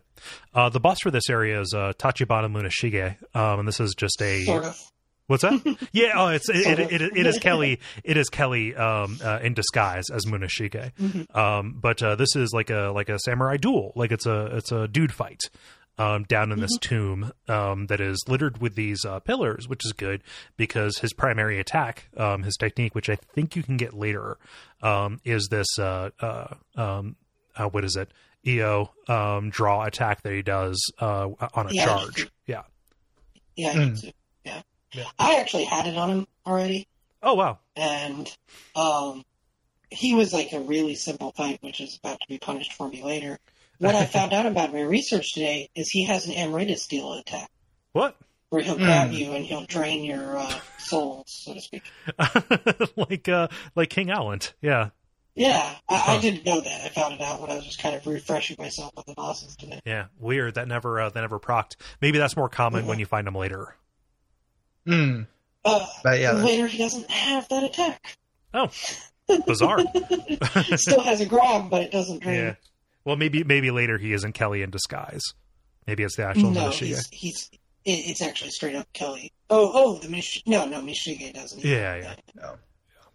After this is actually the first time when we switched to a new zone. When we talked about that with the Kodama, we move over to the silver mine level. So it's a new zone. You're starting, just to give that context for this. This is the poison level, which has a cool concept, as we talked about before, where the poison is coming from these kind of like these rock creature things, which I appreciate. Like that you can do something about it. It becomes a little bit like it feels very Soulsy, and like you're hunting down the necromancers or whatever. And it's like a mix up between Catacombs and Blighttown, where like you're finding, you can shoot them at range. They regenerate, so if you're shooting them at range, like you either need to use the cannon or shoot them at range and quickly follow up with an in-person attack. Here. So that part is actually very cool. But you have the machines that purify the air. Yeah, and temporarily. It's kind of my favorite. I mean, it is a little bit of a chore, especially later when you have more than one rock in poison. But it really became probably my favorite Souls Poison level because it was kind of fun to do. Yeah, and like they do the Souls Poison thing where they scatter treasure around, like to try and use up your time. Except your time isn't just like, hey, how much is this stacking on me? It is like, when will it come back? You're buying yourself a little bit of time by finding the machine. Like it really does feel like you're claiming more of the map for yourself as safe space. Yeah. Which all works enemies that aren't affected by poison because because they're skeletons. Mostly. So that makes sense. This is the level itself is all well and good. I have a lot of problems with this boss. He's so a lot of it is technical, which is not something that I usually care about. But this thing is not equipped to exist in the game engine that it's in. It was constantly like doing weird 90-degree turns, getting stuck, like clipping through everything. Its hitbox was really inconsistent with walls. It got stuck in the wall at one point. It was not having a good time. And this was fine because actually fighting it felt impossible, like fighting this like thing one-on-one. It was all about this kind of like, because you're in this huge arena with multiple bridges and kind of pits and things like that. And I just ended up spending a lot of time running around with it, getting in my shots when I could, and it just like flailing in the architecture, glitching out, and then weirdly doing like instant 180s, which looks so goofy with this gigantic creature. Like its size does not belie its moveset in any way, in a way that just like doesn't work for me. Yeah. So. That's weird. We should say it's a centipede. Yeah. It's like thank you. It's a gigantic centipede. It's a gigantic centipede that is made up of segments of these, poison spewing kind of rock things that we've seen before. And again, it has a nightmare face because they like putting nightmare faces on things. So this is bizarre because I didn't actually have that experience with it clipping through things and having that. Like I also noticed like it was super easy to get him into a pattern where he would make himself vulnerable, because when he's charging, all you have to do is block, and then he rears up and fires a couple of attacks before he like just decides I'm kind of sleepy right now, and then lays down and makes himself weak to you. That's the experience I had. Yeah. So I thought it was actually a refreshingly easy boss. Yeah. And like the cool thing about it is like after you do a certain amount of damage, it breaks apart and it leaves behind one poison emitting piece that you have to go and take out as you're waiting for it to come back. And sometimes it will post up on the ceiling too and attack at range until it comes down. And it'll go into tunnels and get more poison rock. Yeah. It wasn't that hard. It was just like a goofy, like I felt like I was winning because the game, like the boss was failing. Yeah. Like I never really figured out like, oh, I'm doing a cool, I figured this out. It just kind of like I ran around until it died because, glitches. Yeah. Essentially. It, like what you're describing almost sounds like a memory leak. Yeah, maybe. Yeah. Like that kind of thing. I don't know. Yeah, I've looked it up a little bit online, and I've seen other people have the getting stuck on the wall thing. Yeah. That's something definitely not unique to me, but yeah. Yeah, I don't know. The next level is a little bit of a clunker for me, actually. The Ocean Roars Again. I hate this level. Like, I think this sucks. I like how it looks. Oh, yeah. I like how it looks. Yeah, I guess. Like I don't know. Like it's a village that is half subsumed by water. It's flooded with yokai. I don't know if Cole did this on purpose. Of it's course. flooded with yokai. So the things that so one, it's all about like kind of footing. Like you can fall into the water. No good. Which is fine. You know, like I do your souls. Do that version of the souls level. The flan yokai that you fight, I think really suck to fight. Umibozu. Yeah. They're extraordinarily weak against fire, and then you can knock them back into the water that they just jumped out of, and they die dry. Yeah. Yeah, I don't know. It's the I didn't like navigating this, and then this was also the first time I noticed the false dead ends, like the dead ends that were to set up for submissions. Yeah. And there were other ones in other levels, but this is just the first time it popped up. Yeah. What's cool to me about this level, and by the way, I don't like it. I don't like sauce either. But what's cool to me about this level is that you could, within like 2-3 minutes of entering, go straight to the boss battle. Yeah, yeah. It's going to be to your benefit to go find some bonfires, but yeah, it's definitely a different structure. Like to have the boss window, midway through the level. I just wish that going and finding the secondary goals was a little bit more satisfying, because like it does require a little bit of fiddly like navigation on rooftops and stuff. It also has no signposting on how many there are. Yeah. Yeah, that's absolutely right. Like there are 3 of them, but like the first one is right there, and you think, okay, they're not going to give me one of 3 things for free. No, it's just totally 3 things. Yeah, but you get all 3 to go. By the way, hey, you've gotten all 3, or you've gotten 2 of 3. It's just there are 3. Yeah. Why you're doing this is, as you light these up, it's actually lighting fires in the boss arena, which are going to be super useful as you fight a larger version of these slime enemies, or these flan enemies, called Umibozu, which is gigantic. It's colossal, and it fights by throwing shipwrecks at you. If these fires are lit in the arena, smaller Umibozu will not come after you. They will not flood the arena. However, you can kind of sacrifice one of these fires and let a few of those in to get a long-lasting fire effect on your weapon, which will do much more damage to the boss itself. Or you can use the ninjutsu or the meow magic. Yeah. Yeah. We talked about this, where it's like it's counterintuitive to me that this is weak to fire, which is frustrating to me. It's also it's the first boss with a one-hit kill attack. Oh yeah, this gigantic Iron Man beam. Which the frustrating thing to me is that it's very easy to see, so you can get out of the way. The hurt box on it is not where the particle effect ends. Yeah. It's a little bit further than that, which I died to that a couple times.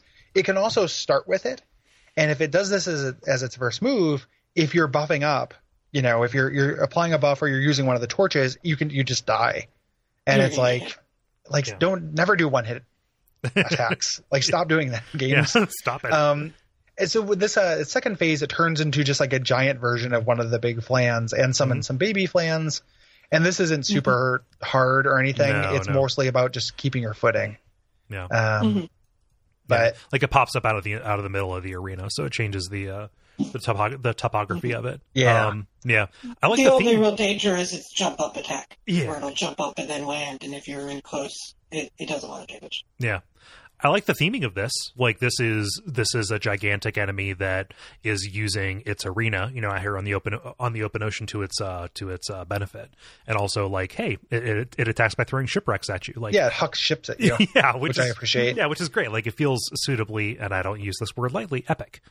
I wish that it was visually a little bit more interesting too. Like it is just kind of like a big gumdrop, kind of shaped thing. With a floating head inside it.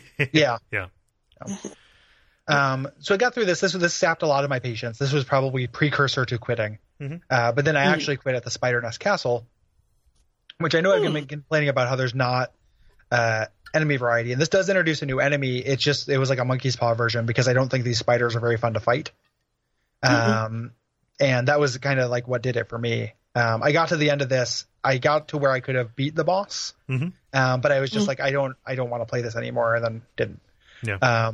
But this is a castle over on the spiders. It kind of deals with slow the same way the last one dealt with footing, where there are like sections where you will not move as quickly, and spiders that can kind of debuff you. Yeah. To make you move slower. Yeah. There'll be like spiderweb bridges similar to what you saw in Brightstone Cove, Seldora. Yeah. Yeah. Mm-hmm. It's very Brightstone Cove stove. Brightstone Coleman stove. Yeah. Breitbart Coldstone. The worst ice cream parlor that no one should fucking go to. When you tip, they sing Dixie.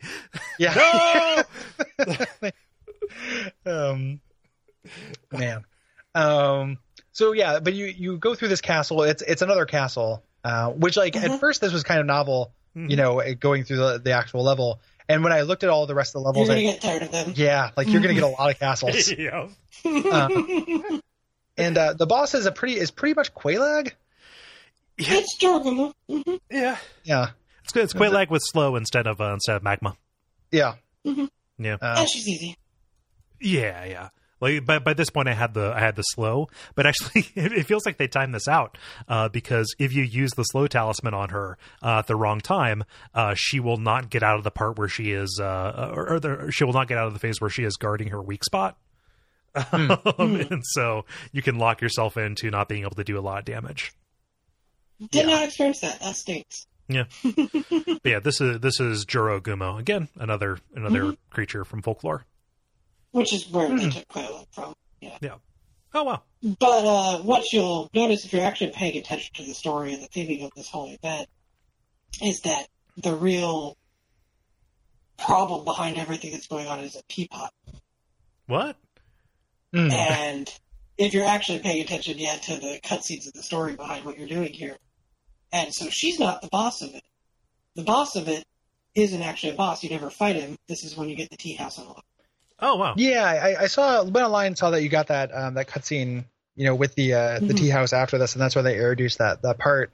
This, I might be as good a time as any, since this is when I noped out, though, to kind of talk about. So I don't feel like I wasn't paying attention, right? Like I feel like I was paying attention to the story. Almost never did I feel like I really understood why I was doing anything in this game. You'd have a cutscene between levels where like. Sometimes they would be dialogueless. Like sometimes it'd be Williams there and a lady shows up. And then for no particular reason, then I would go to a mine, or like somebody would show up and they'd be like, we need you to do this. And the actual like storytelling, I feel like it like weirdly lost its thesis. If you look at actually what is just presented in the game, right? Like if you know about it going into it, like that's one thing. But if you don't know about this stuff going into it, I was sent here because this like warlock is trying to use magic to win a war in England.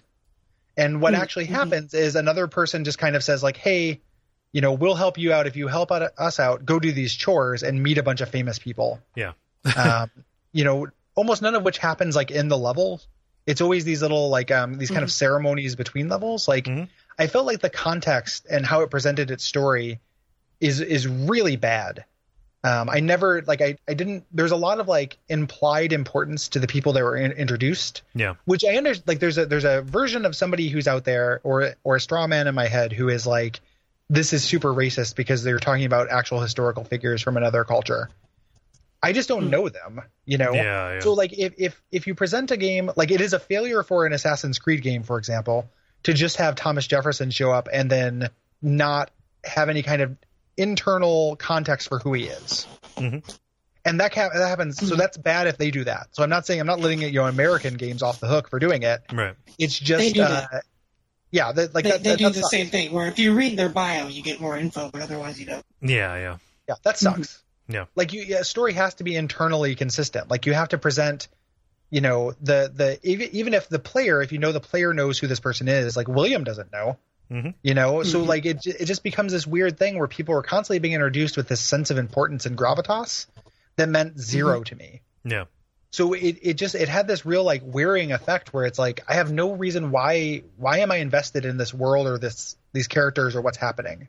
Yeah. This is not tied to like what I showed up here for. This feels like it is it feels like all side content. Yeah. To the premise. and I don't know who anyone is or why I should care. Yeah. Like William isn't very developed. Nobody is developed because they assume familiarity with the characters. Like they're just sketches. Like, you know what this character is like. Yeah.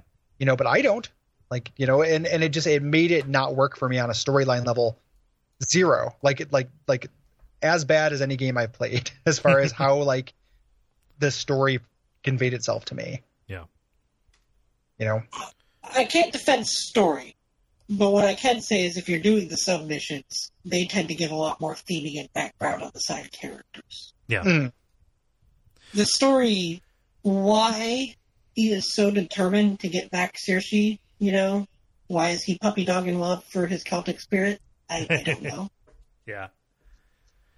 Yeah. Yeah. You know, and so I will, you know, jump onto what you're saying, Gary, and say that, like, it's not that we're incurious, right? It's not that this is something from a different culture, you know, like I'm kind of fascinated by it, you know, like I want a new opportunity to learn about these things. I'm not walking into it with anything more than, you know, a video game fans, you know, pop culture, you know, survey class knowledge of any of these figures, you know, just the most outsized versions of the most notable people here. It really could have done, you know, with fewer assumptions about the audience. And, you know, that's a little ridiculous because, you know, we at so many points have praised the Souls game for like letting you assemble this stuff for yourself out of descriptions. There's just something about the fact that these are presented as people with different kind of alliances and stuff that, you know, I don't have a lot of context for because I am not steeped in that. It doesn't tell its stories like a Souls game does. Yeah. You know, like there aren't really, like, you know, a lot of the times, like the descriptions or supplementary text you do have on items are not about piecing together this larger world. There are a couple of examples where that does happen with like named swords and stuff, where you learn a little bit, but a lot of times, you know, not the case. Right. So it doesn't. I never had that feeling of like archaeology to it. You know, and so many of the this kind of plays into like a lot of the bosses and stuff like that too, which since they're monsters, right? So they're not characters. So they have that mythological element where like there's a little bit of added weight, you know, to a character because, you know, it would be like the equivalent of like, you know, a Medusa or something like that. Yeah. But they're not characters, you know, so, and without that character, it's really hard to kind of drive the drama. You know, and there are bosses that are characters as well, but then there's also the gigantic water blob. Yeah. You know, and like even if you know the backstory for the gigantic water blob, it's still a gigantic water demon. You know, I don't know, like something about how it didn't add up. This is where it hurts a little bit where you stopped. Yeah. Because, and I'm not saying, you know, well, if you had just pushed through, you would suddenly love this game. I don't think your opinion would have changed. Yeah. But after this, most of the bosses have like actual extra story to them as far as who they are. You know, you're fighting again, though. You know, it's very much a who's who of the Sengoku period. Yeah. But it again gets this thing. It is very Dark Soulsian in how it does it, where you'll get these people and you'll fight them, or you'll meet them, or you'll fight this boss, and then. Again, if you're doing submissions, so it's like, yeah, but what do you have to do for this payoff? But if you're doing these submissions and stuff, you're fighting these things that give you more hints where you go, oh, that female ogre I just fought is actually Tokugawa's wife. Yeah. You know, things like that. You start figuring these things out, as well as the reasoning behind why they're doing what they're doing. Being the period that it is, most of the stories are pretty depressing and terrible. Yeah, it's not like. And then, go ahead. I was just gonna say, to clarify, like it's not the individual story itself or stories within that I'm criticizing. It's how the game is telling the stories. Yeah, where like it's just, you know, that the backstory and the actual like cutscenes of playing through the game. At no point did I really have like a firm understanding of why what I was doing mattered or what the stakes really were. Yeah. You know, like it would say like, hey. This is an enemy general of ours, and they are here. Like, go to their place. You know, I'm like, okay, like I'll go do that. Or like, hey, this guy wants to duel you. Go do it. Okay, you know, like it. And that was the the context I was lacking was more than just kind of who owns this place and that I am there. And I was told to go by somebody in a room with paper walls, you know? Mm-hmm. So it's not like the actual story, like if you actually knew it, like it might actually be a very good story, and it probably is. It's probably a great story, but I don't think the game conveys its story well at all. I don't think it's a great story. I think it's a good story. I think it's probably Koei and Tecmo's best, because they do this a lot with their games, and I think they do a better job here than they ever have before. Mm-hmm. But they still do the same thing of, so they've created this whole Amrita gotta go kill Edward Kelly narrative that didn't actually exist in history. Yeah. Mm-hmm. And on the same time, while you're doing things, they kind of try to go, well, this is stuff he actually did in history, so let's make him do this too. Yeah. And kind of meld the two in a way that doesn't work that well, and also comes off as just horribly factually inaccurate. And I'm not even a historian. I mean, it's pretty awful. Yeah. You're probably right, like what I'm picking up on, right? And that's, it's the inelegant melding of the story stuff they added and the Japanese Forrest Gump. Exactly. I was going to make that same comparison. I'm glad you did. Yeah. It's a pile of half measures between a monster of the week, like, hey, go here and kill this yokai because you're the only person who can do it, and also participate in this, grander battle that is happening here within Japan, and then also this meta plot with Kelly, who is manipulating things, for what you ultimately came here for. It's those three things kind of vying for stage time, and none of them actually being fully articulated. Mm-hmm. And some of them are really cool. You'll end up way toward the end here, where you're chasing Kelly through the Battle of Sekigahara, and you're not actually participating in the battle, but you're just seeing all these demon and other samurai fighting around you, and you're just trying to charge through to try and get to where Kelly is, and it mostly actually becomes like a boss rush, but some of the settings and the set pieces they're pretty awesome. But they don't do a good job melding it together. They want you to do too much side content to kind of get some of the backstory of things. And all of it helps a lot if you grew up Japanese. Because then you know the story. Yeah.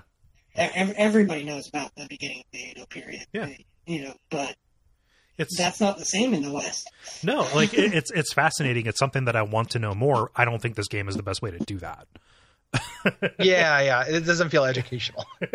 It's interesting. I want to pick up on something you said, which is that the game, when you said that it expects you to kind of do a lot of the side content to get that context, it reminds me of kind of a grander philosophy in Nioh, which is that it is balanced and made for you to go all in to make it work, right? So like the way, when we spend our 17 hours talking about the systems of this game and how they all kind of relate to each other, like a bunch of them are not necessary, but they all prop each other up in this way that if you're not going all in on all of them, you may as well kind of not engage at all, right? The side stuff that it was presenting, where it's I didn't really want to do side missions really. I would like to end this game, I want this to be done. I had that feeling over and over, where it's this game clearly wants me to do the stuff that I want to have presented as an optional thing, right? And that ties into the mechanics, but also ties into the narrative, where the base narrative doesn't stand on its own without this supplementary kind of stuff holding it up. Yeah. Which it was just didn't because I'm not going to be, I want a game that caters to the person who's, not going to 100% it, right? I requiring that kind of commitment is not my favorite thing. Yeah. I go back to the Bloodborne thing, but pre-DLC. Mm-hmm. Yeah. You're having to do the challenge dungeons to get the quote-unquote true story. Yeah, and that bums me out too. It reminds me of that. And I wasn't super into that either, Yeah. So, but that's a really apt comparison, I think. Yeah. I don't know.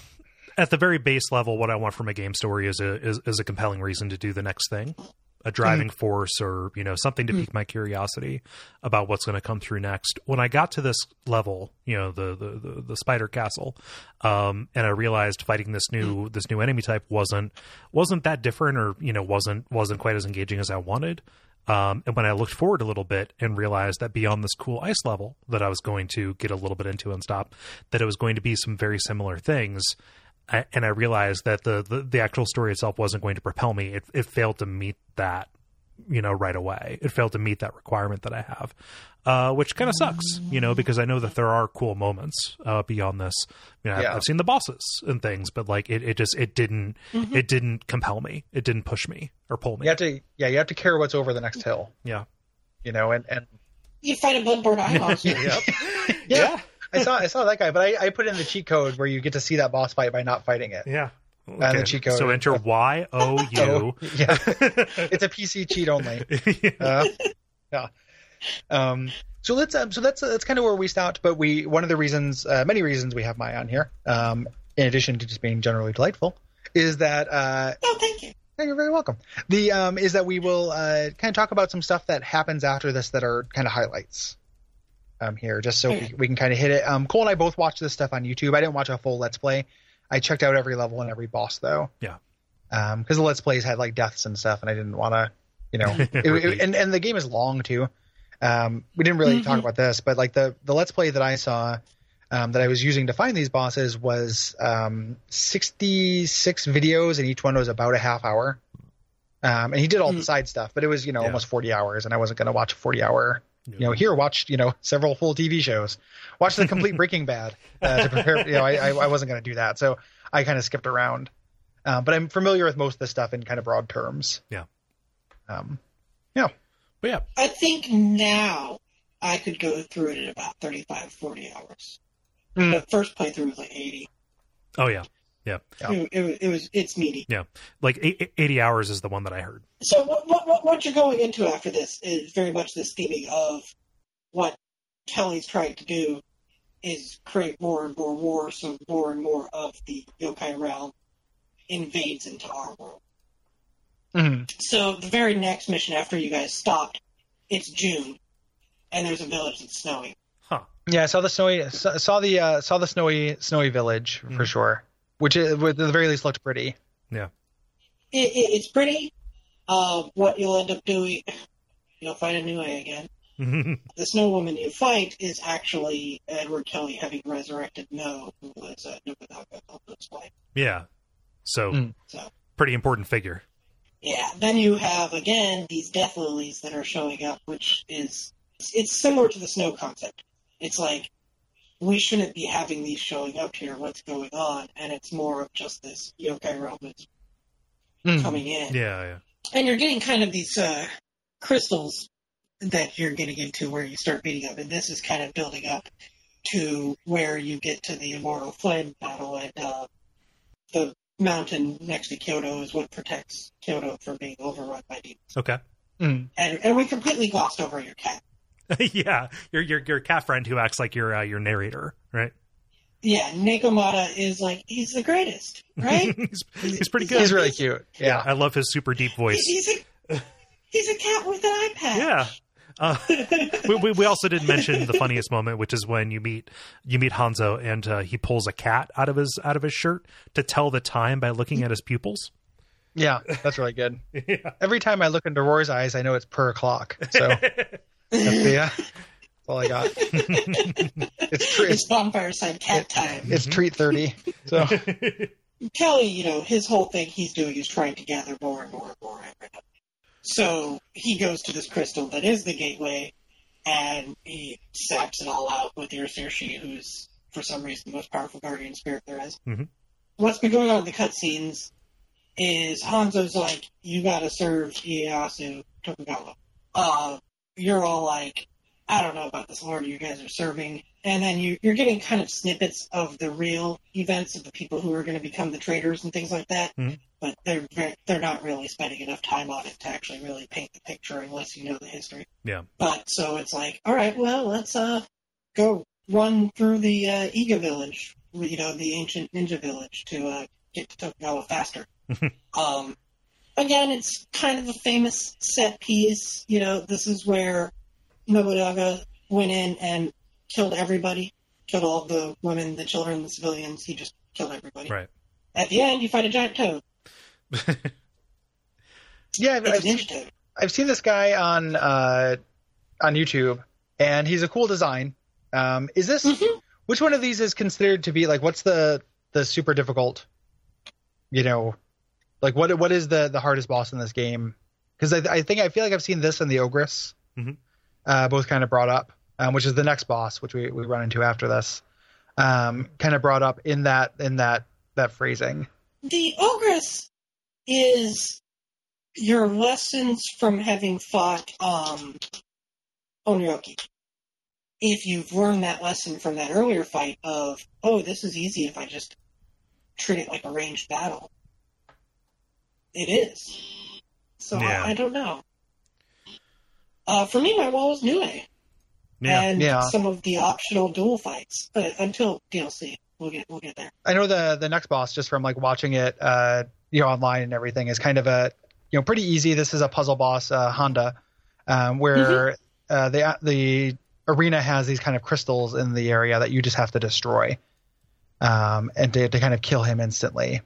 So if you, I understand, like, so from looking online, like if you have the high level bomb ninja magic or ninjutsu, this will take care of that pretty quickly. Kind of the next boss that I singled out here as being real notable is the Gasha Dokuro, which is this gigantic skeletal creature.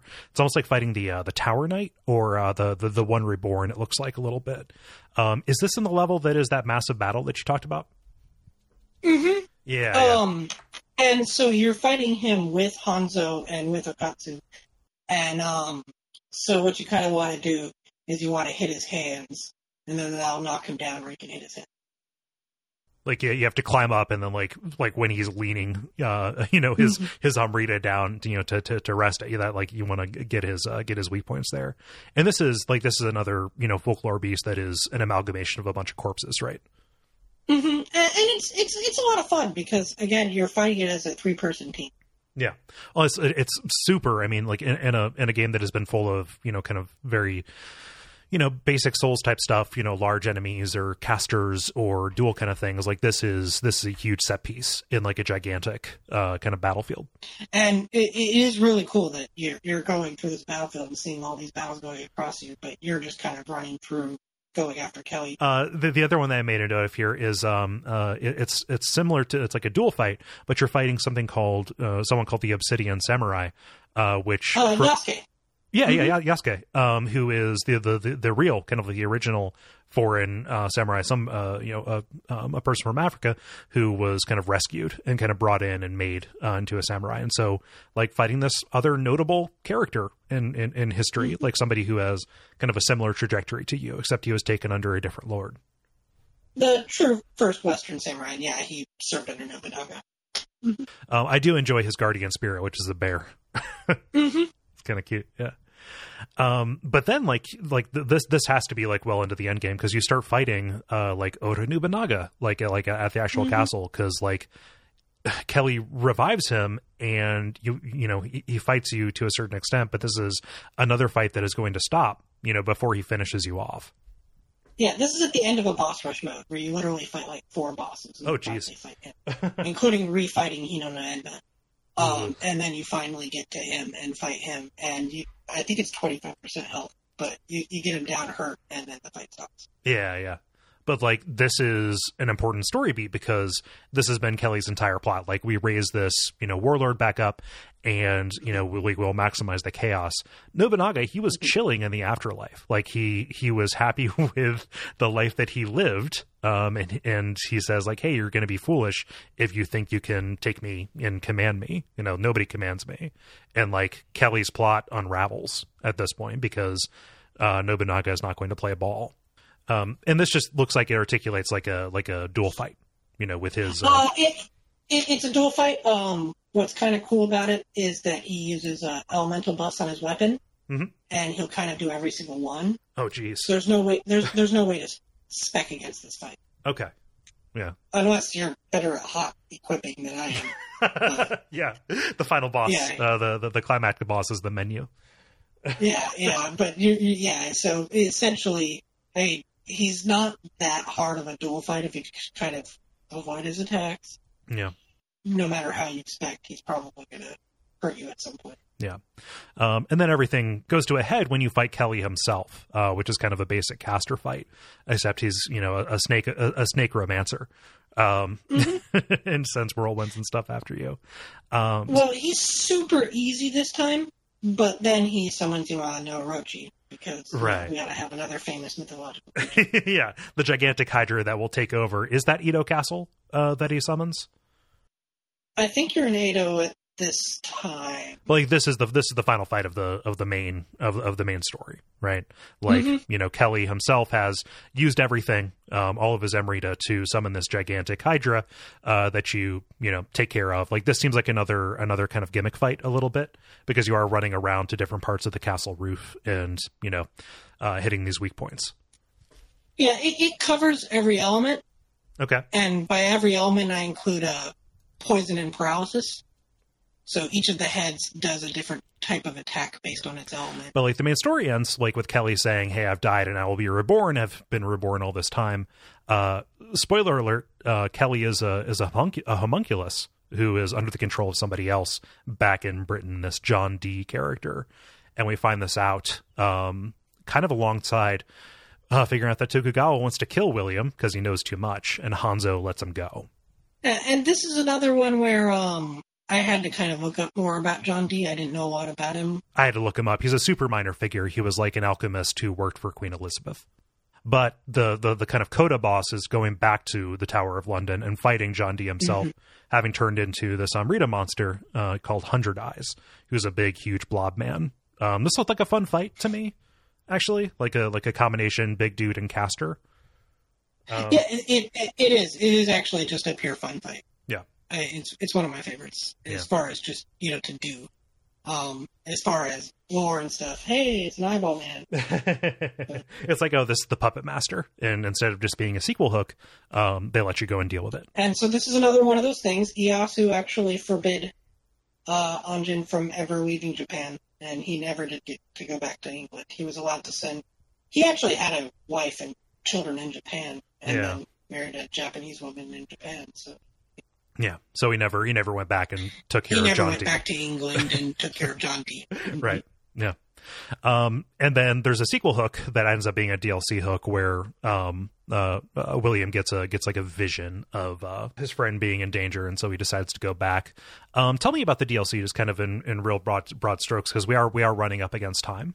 Yeah, no problem. So we can be pretty quick on this. The DLC kind of recapitulates. Is that a word? Recapitulates. Okay, recapitulate. It's a similar concept. Mm-hmm. This time, it's Masamune Date. Okay. Because you've got to have another famous historical figure trying to do what Kelly was trying to do. Yeah. We're going to get all of the power of the Amrita to take over the world. Elizabeth's dead. Everybody thinks Anjin died in England. Yeah. The first guy you fight is, he's one of the most notable strategists and warriors, one of the top 3. Mm-hmm. But yeah, he's the cousin of Masamune Date, and he's a samurai with a scorpion arm and scorpion tail. He's not too bad of a fight. Next guy you fight is wields an axe. Next guy is fighting Masamune himself, who wields 2 swords. Story about how, he wanted to reunite everybody, but then his cousin got possessed by demons. Oh no, why did this happen? And then your last fight is Maria, the Spanish ambassador, and she uses a straight sword that she uses kind of rapier-like. She's extraordinarily aggressive. It's a duel. It does kind of remind of the Maria duel fight. Not intentional at all. It might be intentional. But without the pathos to it. Yeah. This is just a evil Spanish ambassador who's trying to win against England. Yeah. You beat her, it's a hard fight, and it took me about 3 hours. And then, That's move it. on. No. Yeah. It's short. Yeah, it's one of 3, right? There's more to it.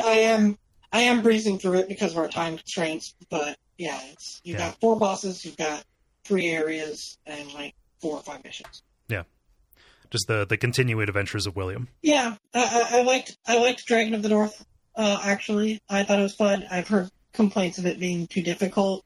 It is post game, so I guess my build was just good enough where it was challenging without being, other than Maria taking me 4 hours. Yeah. Yeah, that's definitely Nioh for our purposes. Mm-hmm. Yeah, I'm going to walk away from this and never think about it or play it again, and never then putting this entire thing behind me for the rest of my life. Not have any just like for some reason like this has been a game where like people have taken exception with me not liking it. Nobody present included in that, but like. For some reason, this has caused me more grief than disliking any game since Dark Souls 3. I'm looking forward to never thinking about this thing that is for reasons articulated very definitively not for me. Yeah. Maybe Nioh 2 will be more interesting to me. Yeah. And my understanding is that like at least the DLCs are introducing new enemies, which is great. Mm-hmm. That's a big complaint, but it's just a little too late for me. Yeah. For me, like there's stuff about this that would be for me, in this, the system savviness, the customization things, like, and the character action side of this, like I like that would become more of that. There's just other stuff that is more for me than this. I think is an inelegant way to put it. I haven't even beat Revengeance yet. Yeah. What am I doing playing Nioh? That's the thing. Yeah. Yeah. Like there's still Revengeance. I haven't played Bayonetta 2. Mm-hmm. There's for character action, there's just ways for me to get that itch scratched, I think. Yeah. In a different way. Yep. For me personally. Yeah. And well, then I enjoyed it a lot.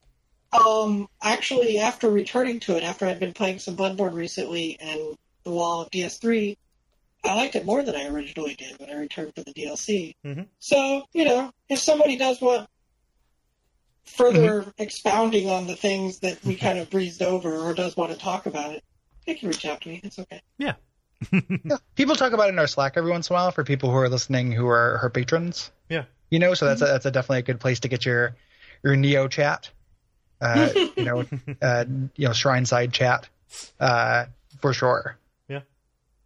So cool. Yeah. And I'm glad that, I feel like one of the reasons why I feel comfortable putting this behind me though is I feel like this was a very thorough treatment. Like, there could have been like a season on it, but this is definitely a little bit more in depth than I expected. Yeah. Us to go with it, which is good. Yeah. And I really do appreciate if people did want to reach out to you and chat about this, like how could people find you online? Basically the only ways you can really find me is either in the Slack and I'm fairly active.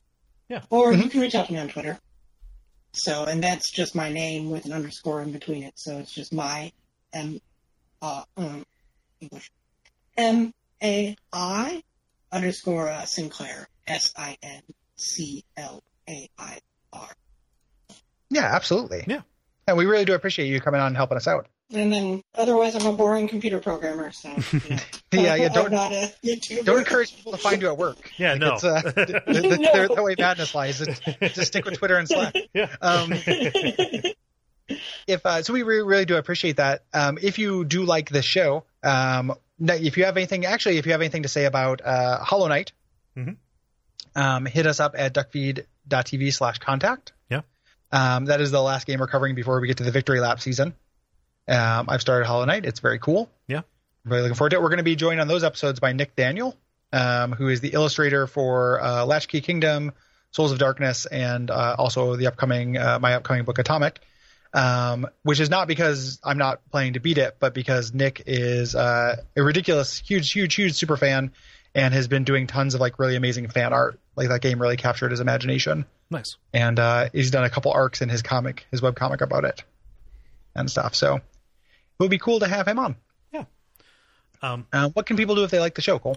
Go to patreon.com/StuckFeedTV and check out the offerings there. Anything you can kick us is appreciated and necessary. We really are grateful for people who have done that so far. We're going to have some changes coming to that, and we're still working that out.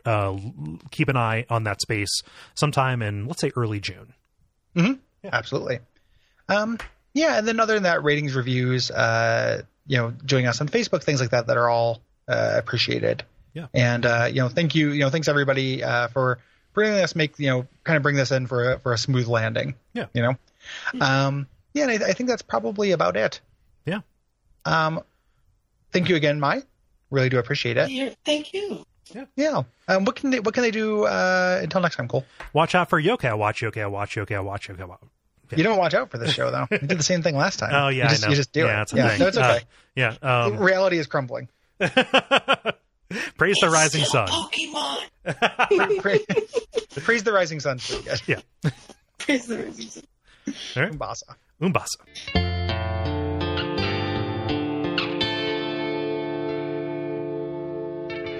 And we all pray that we will have far more soon